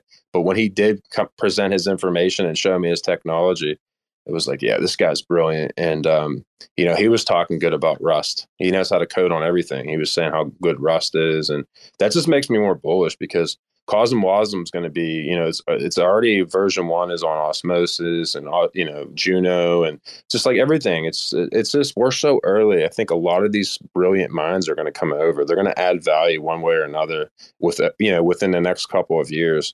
So that just makes me, real confident with what all the things I found. And, people out there would ask me questions like, how'd you find it? And I said, honestly, I just went down the rabbit hole. I got so enamored with technology. And I think that what we're doing is just like, it's just going to change the world. And you're not going to know you're even using our technology, really. That's how good this technology is going to be. And we're seeing it now, even with Axelar, like bridging over from these other chains, like it's really smooth and it's going to even get better too. And just, it's amazing what we got going on. So this made me bullish. And anyone out there, if you ever have a chance to go to any event, I know they can be a little bit expensive depending, we all have different financial wherewithals. But yeah, it's something that you should try to do at one point or another, especially if it's not far from you. Like, and these crypto events are everywhere. But you may meet someone that can change your life. Like I met so many people and made so many contacts over that 3-day span, 4 day span, so to speak, that I want to go to them all, man. Like, because you never know who you're going to meet. All these places are at different locations. Maybe some brilliant mind that I didn't get to meet this week because he couldn't go or she couldn't go. Maybe they're going to be in Texas, and that that person might change my life, or vice versa. So, I really I advise people to like look at it as a valuable tool, because it was such an invaluable tool. I'm so glad that I made the decision to come here and actually dox myself, because I was like, the thing about this whole thing, I was like, man, I don't really want people to know my face. Not that I have anything to hide. It's just like I said, I'm like a really private person and stuff like that. But yeah, this event has been, it inspired me, man. Like it motivated me. It was almost like a coach, if you played sports and you guys are like, your team's not doing good. You got this really cool coach that just gives you like this badass conversation, good pep speech. That's kind of what this event did for me. I don't even care that I lost with Luna and UST. It's like, it's done and over with, and like Tanner was just saying, the people that were there wanted to be there. They weren't there because the market's all-time highs and they're just there to like make a quick buck. It was, these people want to be here one way or another. And they all were on the same page, whether they were from, Avalanche or Ethereum or Solana, whatever chain, Moonbeam. It's just like whatever someone had going on, we were just like all on the same page. And it was awesome, man. It was such a good thing. But yeah, I highly suggest. I think Tanner got rugged. He's just requested to speak back. But yeah, man, I'm glad I got to meet you too, Tanner. It was awesome meeting you. It was like we were like long friends for life, Like I've known you my whole life and vice versa, probably. So. Yeah, it was awesome. Yeah, just clicked off. Everyone was awesome. I mean, and then everyone at the Osmosis booth was great. I know we got a couple people that were at the booth with us from in here. Everyone there was just great, and Consensus is definitely going to be a really, really good time. Getting excited to have some really awesome shirts there too. A little bit of an Osmosis after party to celebrate our 1 year anniversary, which is going to be great. Yeah, and then even adding to that, like the Central, I know Shade Protocol has a lot of cool things going on right now with what they got going on, and I guess they're going to be releasing a lot of alpha there, maybe even live. So I'm looking forward to that too, because Carter's brilliant. I showed his book to so many people because there were a lot of like really smart people that had real life things going on, but they wanted to get crypto exposure and kind of learn it. And if anyone out there, it's called Building Confidence in Blockchain. It is so worth the admission. I don't even know how much it was. It was cheap, less than $20, I think. The book it's brilliant. It gives you a lot of metaphors in the way that I like to educate people. And, it's just all about metaphors, like, because everyone knows things from real life and you kind of just explain it to them. Like I use the universal language the most. I said, there's no friction. And I firmly believe the things I were saying. I don't know, maybe I was going a little bit far fetched, but imagine if all humans spoke the same language since humanity was a thing. Like crypto might have happened 100 years ago. Who knows? There's all that friction, and with crypto, there's still that, and we're just providing the tools to make it easier for everyone. Whether you're a developer, you're some person that's barely uses the computer. I think we're going to build all the tools to just make everyone's life easier and better. I'm just looking forward to it, man. It's just like, because I think what we're doing, I know we're going to change the world, and it's just cool to say like we were at the forefront of that. We were all the crazy lunatics that were willing to just, I don't advise going all in on crypto, but I mean, investment wise, I'm kind of there. It's whatever to me. It's like I'm having fun. I'm meeting so many cool people. I do have some assets outside of crypto, but I just think we're on the forefront and just changing the world. It's just cool. Like I met people from other countries that they don't have anything because their country just keeps printing their dollar or whatever their currency is into oblivion. So their only option is crypto, and it's almost like that even here. I mean, the dollar's worth 97% less than it was back in like 1914, and it just keeps getting worse for that. So just as a currency type thing, it's like, what else are you going to do? Not everyone could just afford to buy a house for whatever it is, $300,000, $400,000, $500,000. So there's like no good assets really to own where you can kind of beat inflation and kind of stay relevant. So I think crypto, in my opinion, not financial advice, but that's kind of like a lot of people's, savior, hopefully, for financial freedom, because the game's kind of rigged for a lot of people. And a lot of people even there, I'm sure there's some wealthy people that are there, but a lot of people are, probably just middle class that worked their ass off and got to where they're at. And they understand like, look, we got to do something about this. And that's what I think we're all trying to do, is make it more fair for everyone, whether you're in America or a third world country. Or we should all just pick each other up. And I think we all need to not have any tribalism when it comes to people building, even if it's a direct competitor inside this space. We're all a small, minuscule amount of human beings that have exposure to crypto. So there's so many people that don't know what crypto is. They don't even have exposure. So we need to get those people on board by just being all united. Yeah. So this story, I actually forgot to tell you guys this while I was there. It was on the last day I was there, I talked to this guy that came up to the booth. He was from El Salvador.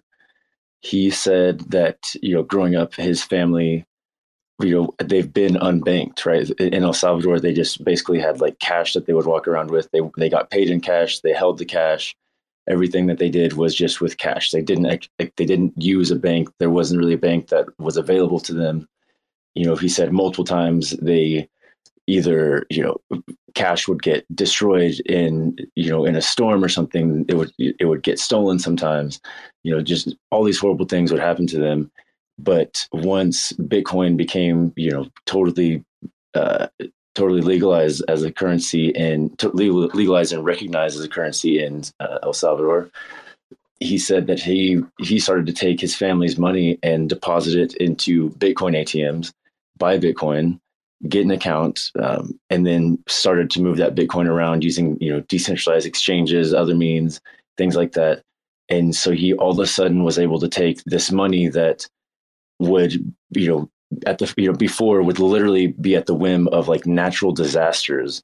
And he's now able to safely put it somewhere, store it, and actually continue to own that, and utilizing decentralized exchanges and, non-custodial wallets. He is able to own that currency.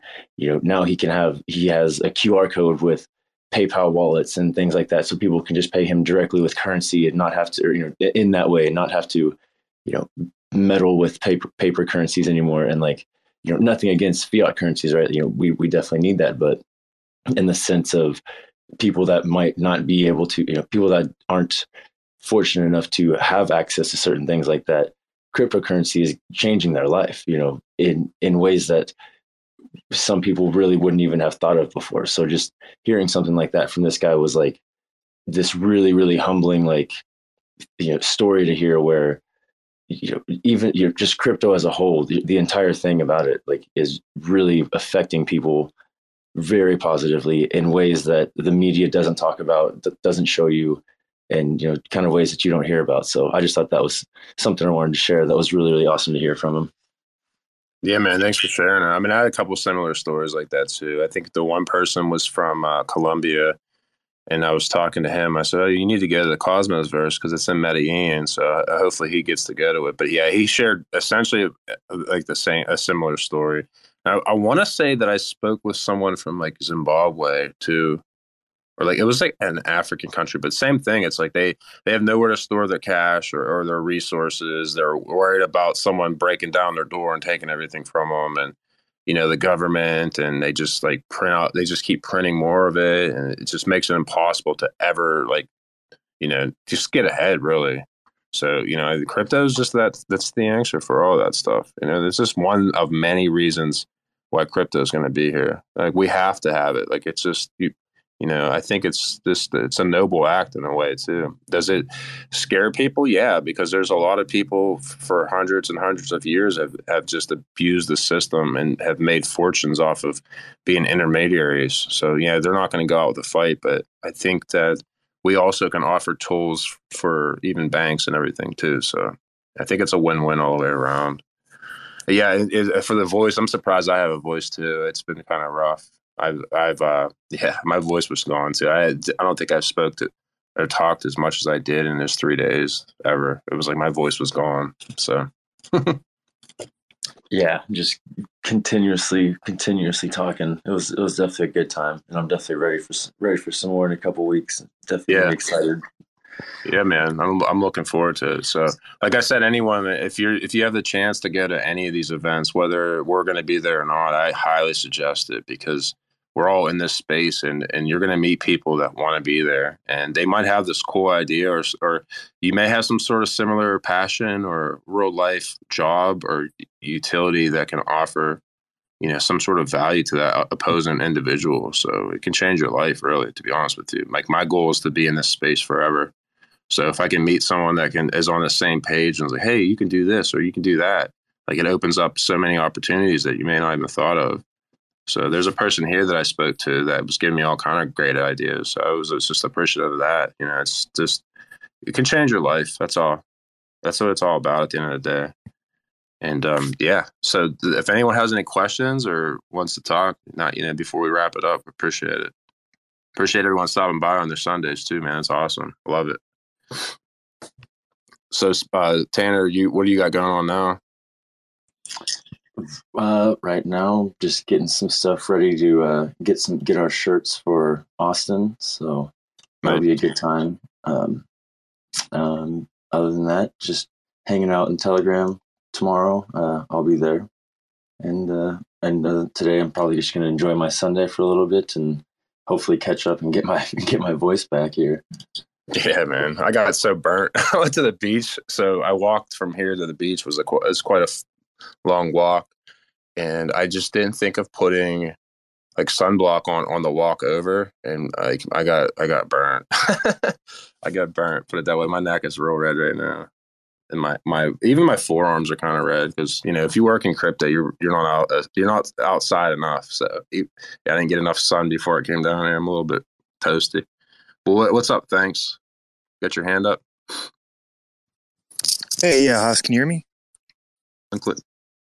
Yep. Okay, great.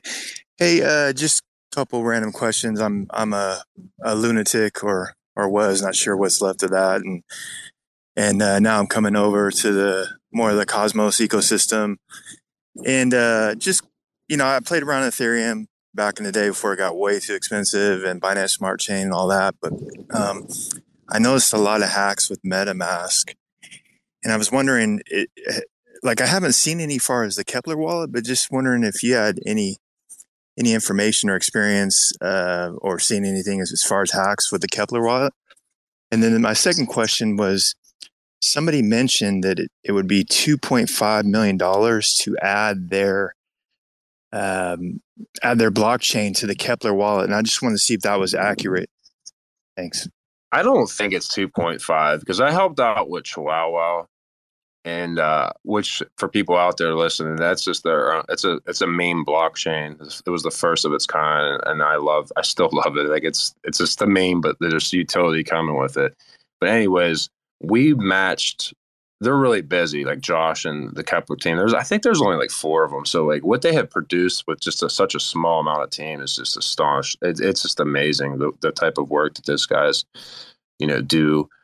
I don't know about saying 2.5 million. I think what you mean by that is like it being fully integrated into Kepler and you can stake and do everything directly through the interface. I'm not sure it's that expensive, but really, even if it is, I think it's kind of worth it because it's so much work to do that. And also they have to run nodes and everything for that data and to be, transmitted, so to speak. So I don't know the cost of doing all that. I'm not going to lie to you about that, but I'm sure it's not cheap for it to be like fully integrated, and it's kind of get in line because there's a lot of people that want to have it fully integrated. Now, as for like hacks on MetaMask, I would just, if I had to give you an educated guess, it's because there's thousands of different applications are built, in EVM, and probably some of them were scams. So they try to get you to connect over, or maybe they weren't even just scams. There's just scammers out there that, even with Kepler, you have to be careful on what you click on. You have to ensure that it's a legitimate token or a legitimate contract that you're clicking on. And that goes for any sort of link in general. You don't want to just randomly click on like a link in your email. It's just a safe way, or that's just a bad way of potentially getting malware on your computer. So for security purpose, for people out there listening, I have it's called Malware Bytes. I have that running all day long.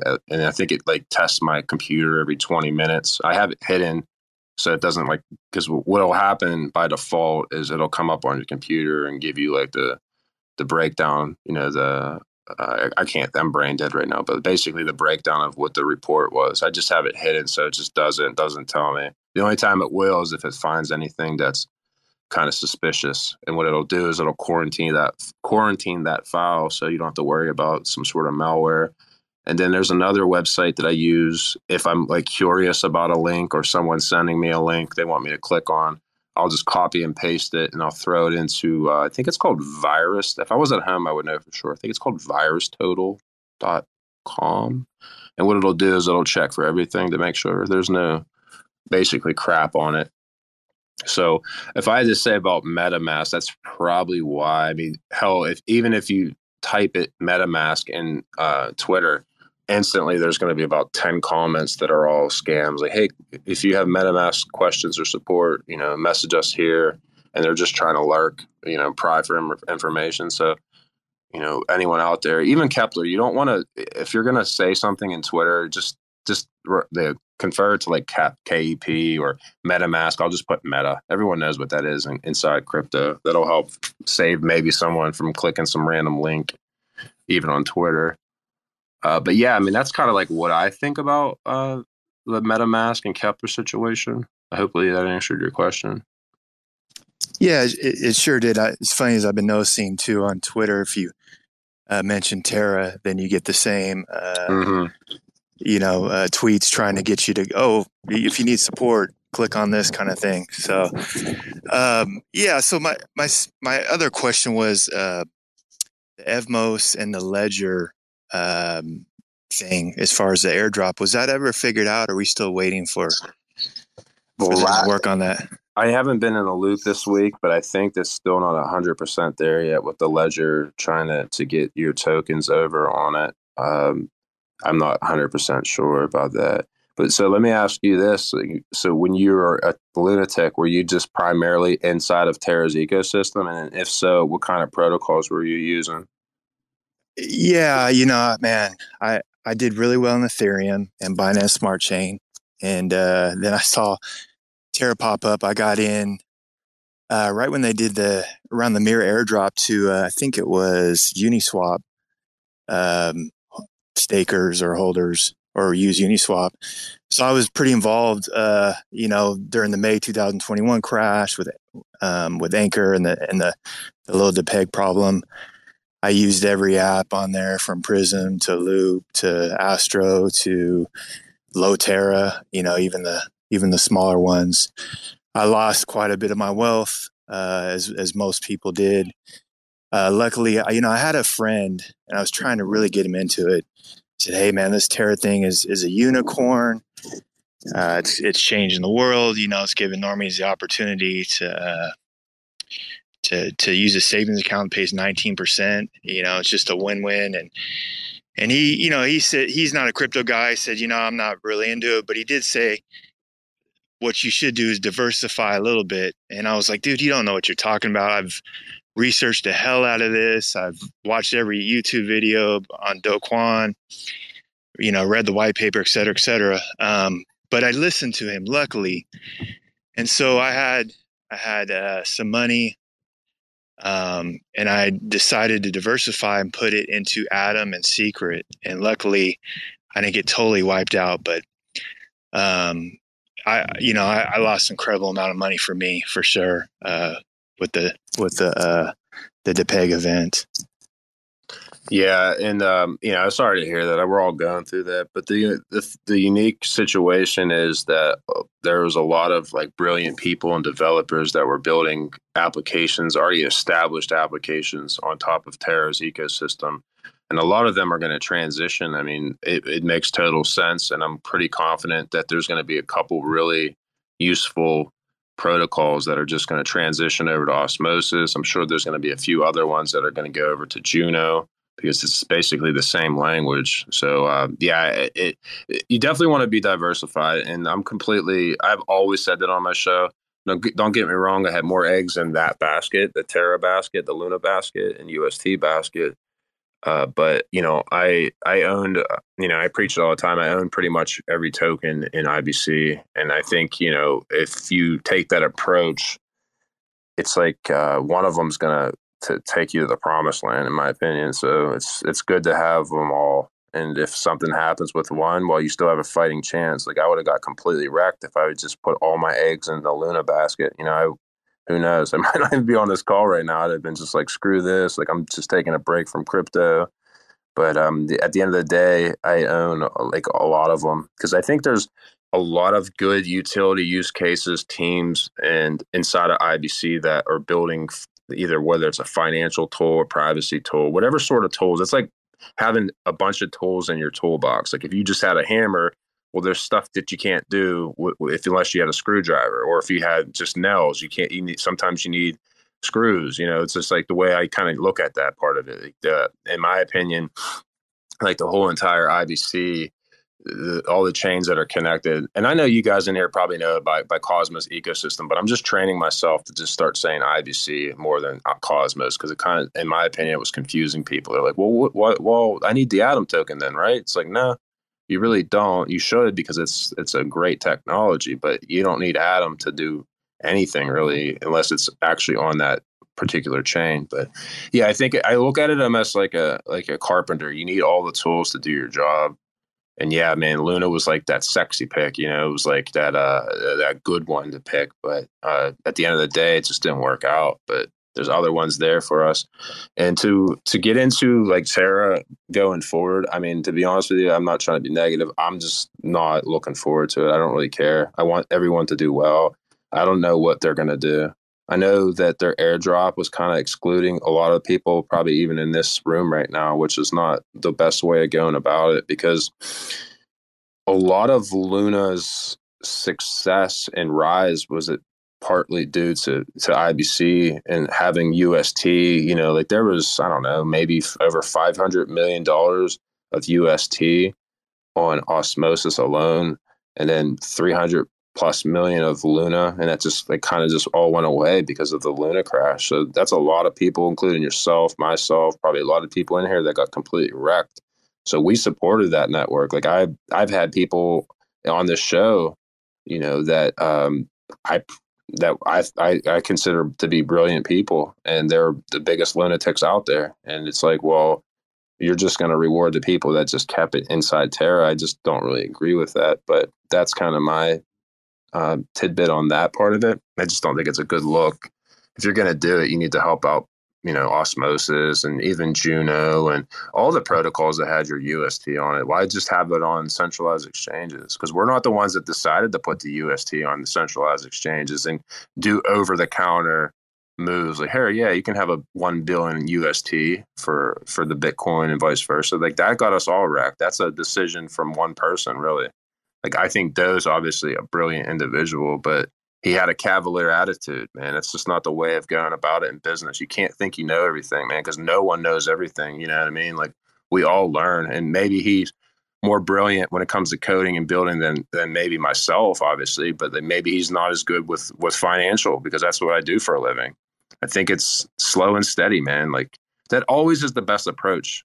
You know, like, you can use it on any sort of realm. Like, even if it's like a nefarious actor that's doing something, like, you don't want to, you know, if you're doing some stuff on the side, that's fine. But then all of a sudden you live somewhere and you don't have a job, and you have like a Bentley out in front of your house. Like, you think you're going to get caught? Yeah, because you're stunting, you're showing off.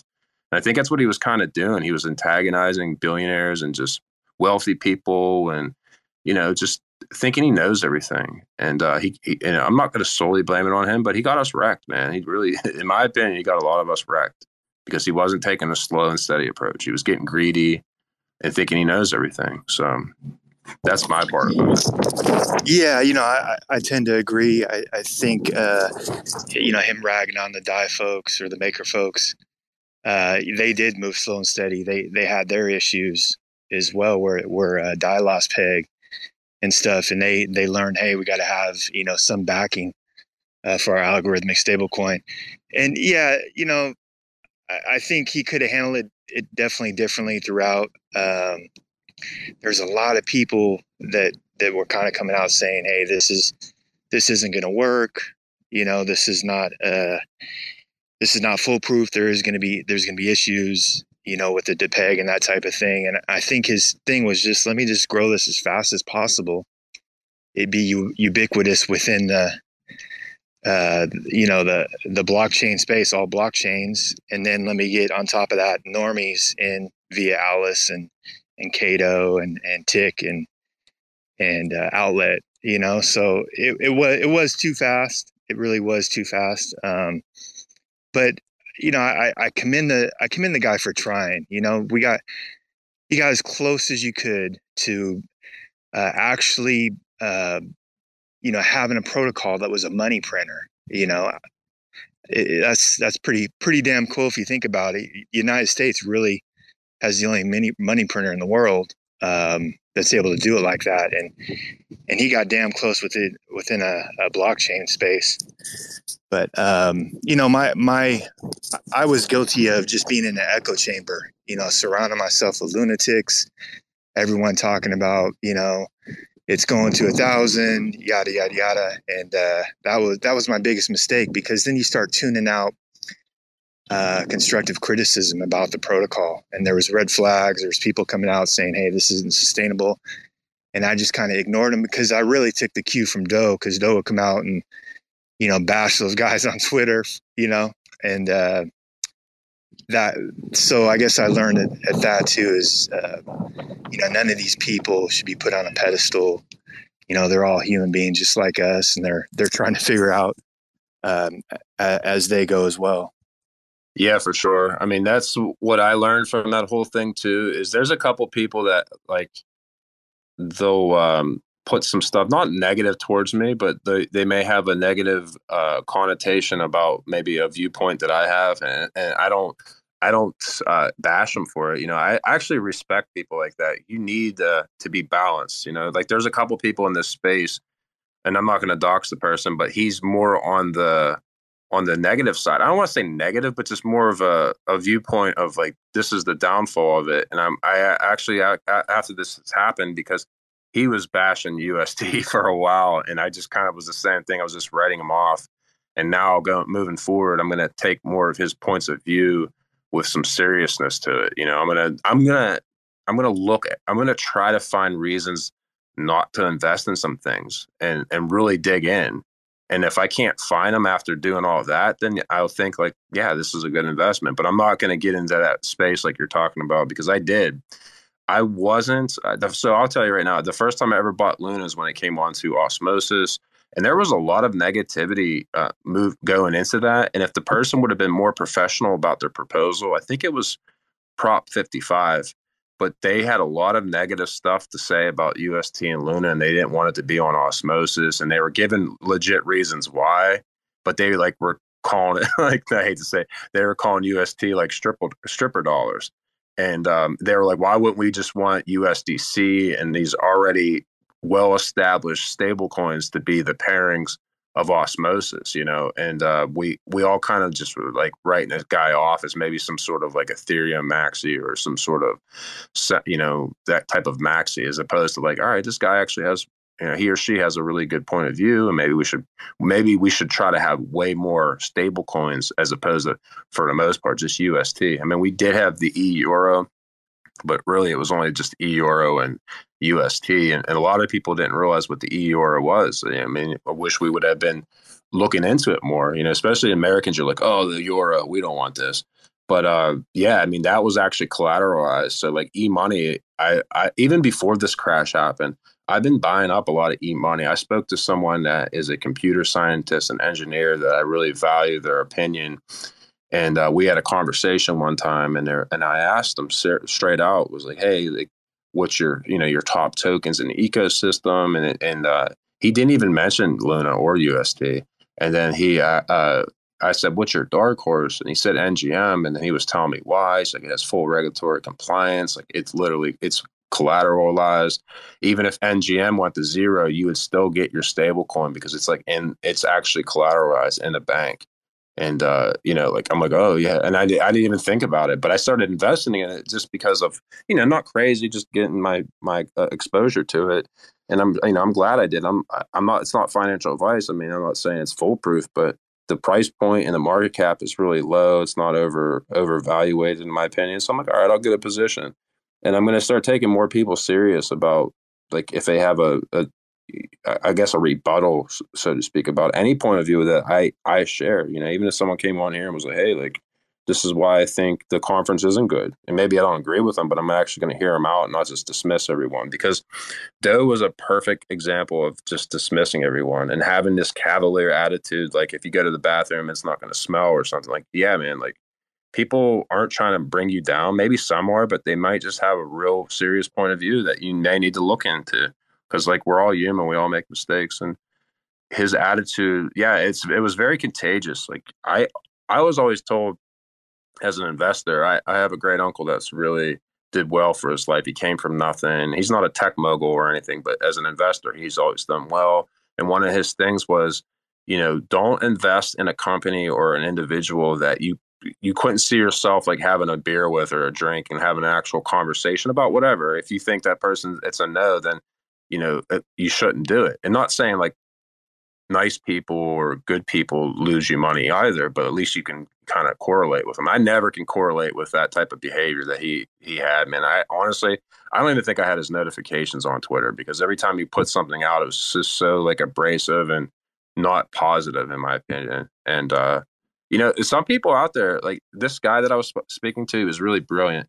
He brought up a good point of view. He said it was kind of just like a metaphor. He said the thing about crypto and blockchains right now that people don't understand is not everyone will do the right thing. We all have this mindset that there's like no incentive for someone to do something like, I don't want to say nefarious, but in the best interest of that particular chain. He said some people, you drop a $5 bill on the ground, they're going to pick it up. Some people will just step right over it. And he said the problem with Luna and UST, and he actually wrote a paper about it. This is old, a while ago, is that he believes there are people out there, and maybe they're the ones that are doing these intermediary transactions that are making wealth off of all of us.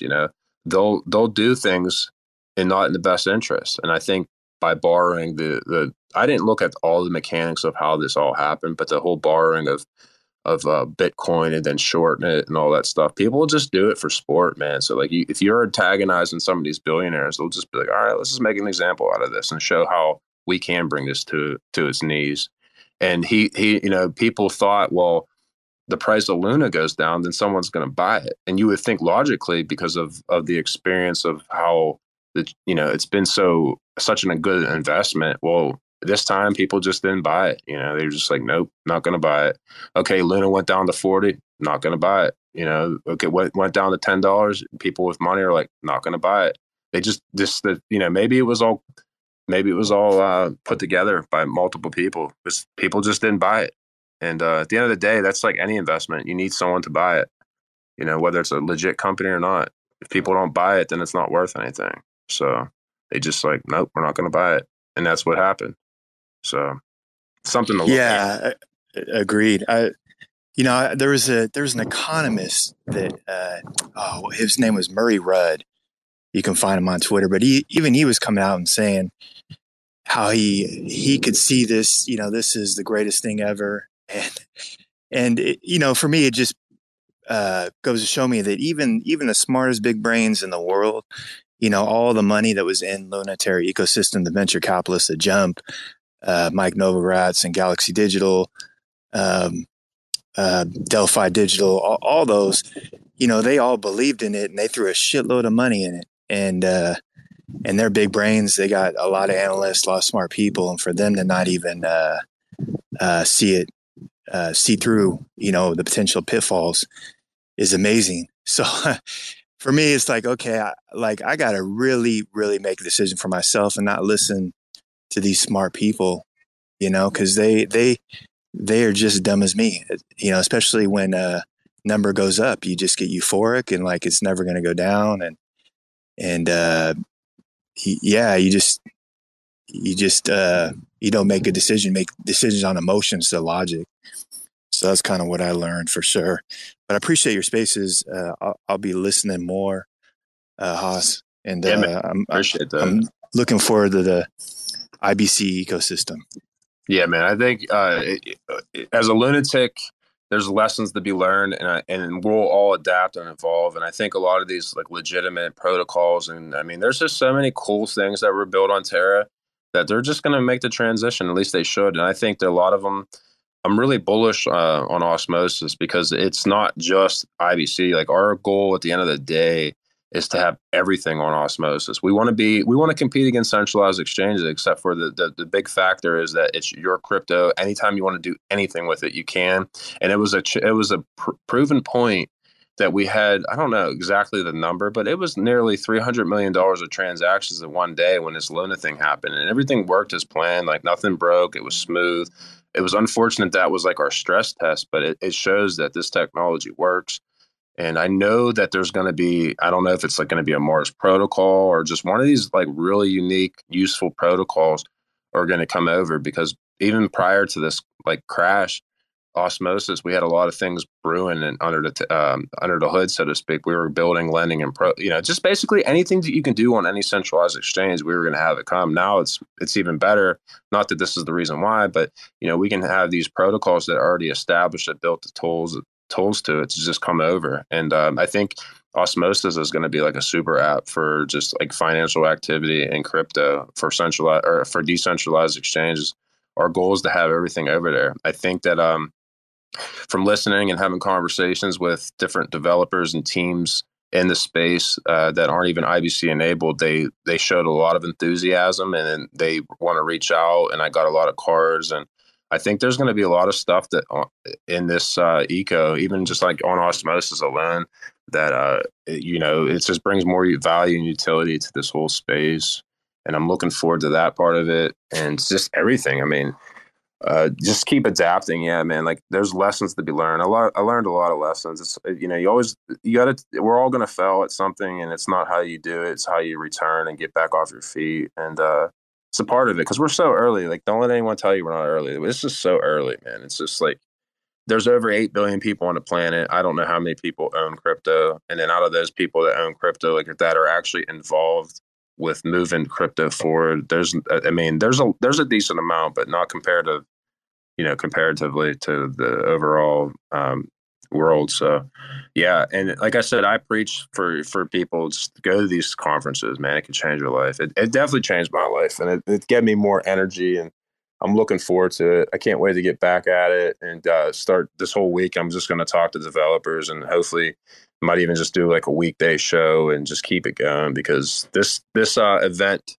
was good, man. It was just like, there's a lot of intelligent people that want to build, and bear markets are the time to build just everything. It's not the time to go away, man. It's just the time to keep going at it. And I wish everyone the best of luck with everything. And my DMs are always open. If you have any questions, or you're someone out there that knows, wants to get involved with crypto, I can help whatever I can. It's on me. I just, I appreciate everyone stopping by, spend their Sundays with me, and just take care, everyone. Appreciate it. Stop by. Thank you. Take care, everyone. Thanks for checking out another episode of The Ether. That was a Cosmos Space hosted by Cosmos Haas, chatting about Osmosis, IBC, Secret, Jackal DAO, the Permissionless wrap-up from Florida, and more. Recorded on Sunday, May 22nd, 2022. For TerraSpaces.org, I'm Finn. Thanks for listening. And if you'd like to keep on listening, head on over to TerraSpaces.org/donate and show some support. Put your hands up like you got a couple questions. Ain't no misdirection, just a bunch of flexing. All aggressive, insane from all directions. Smoke rolls in when I start a session. Blank canvas, blaze up the handlers. Rocking back and forth like I got the van stuck. Don't grind the clutch, mind your hush. Put your mask on and don't touch the antlers. Feeling untouchable when I'm on the verse, but in the universe I'm just writing some words, enticing these nerds while I'm laying out my memoirs. Like, remember when I had to fight the centaur? I'm a book nerd, let me take you on the journey. Lost in the labyrinth, searching out the lost fern. For certain got the taxes included. Acting like a writer, never felt secluded.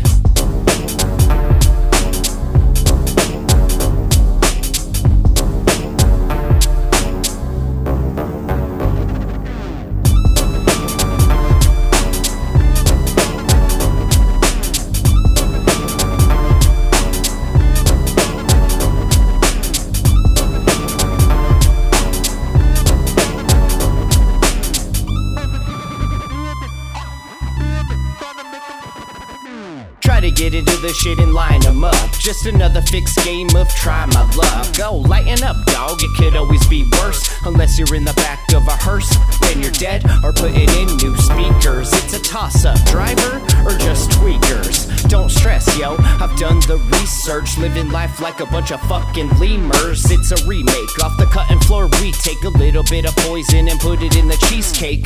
Tastes great, less filling, less stress, more killing. As he blew the cornerstone out the building, and the blocks came tumbling down all humble. Feels like we're drowning in a little puddle. Rebuttal, I should be taking off in the shuttle, getting high in space with the Hubble.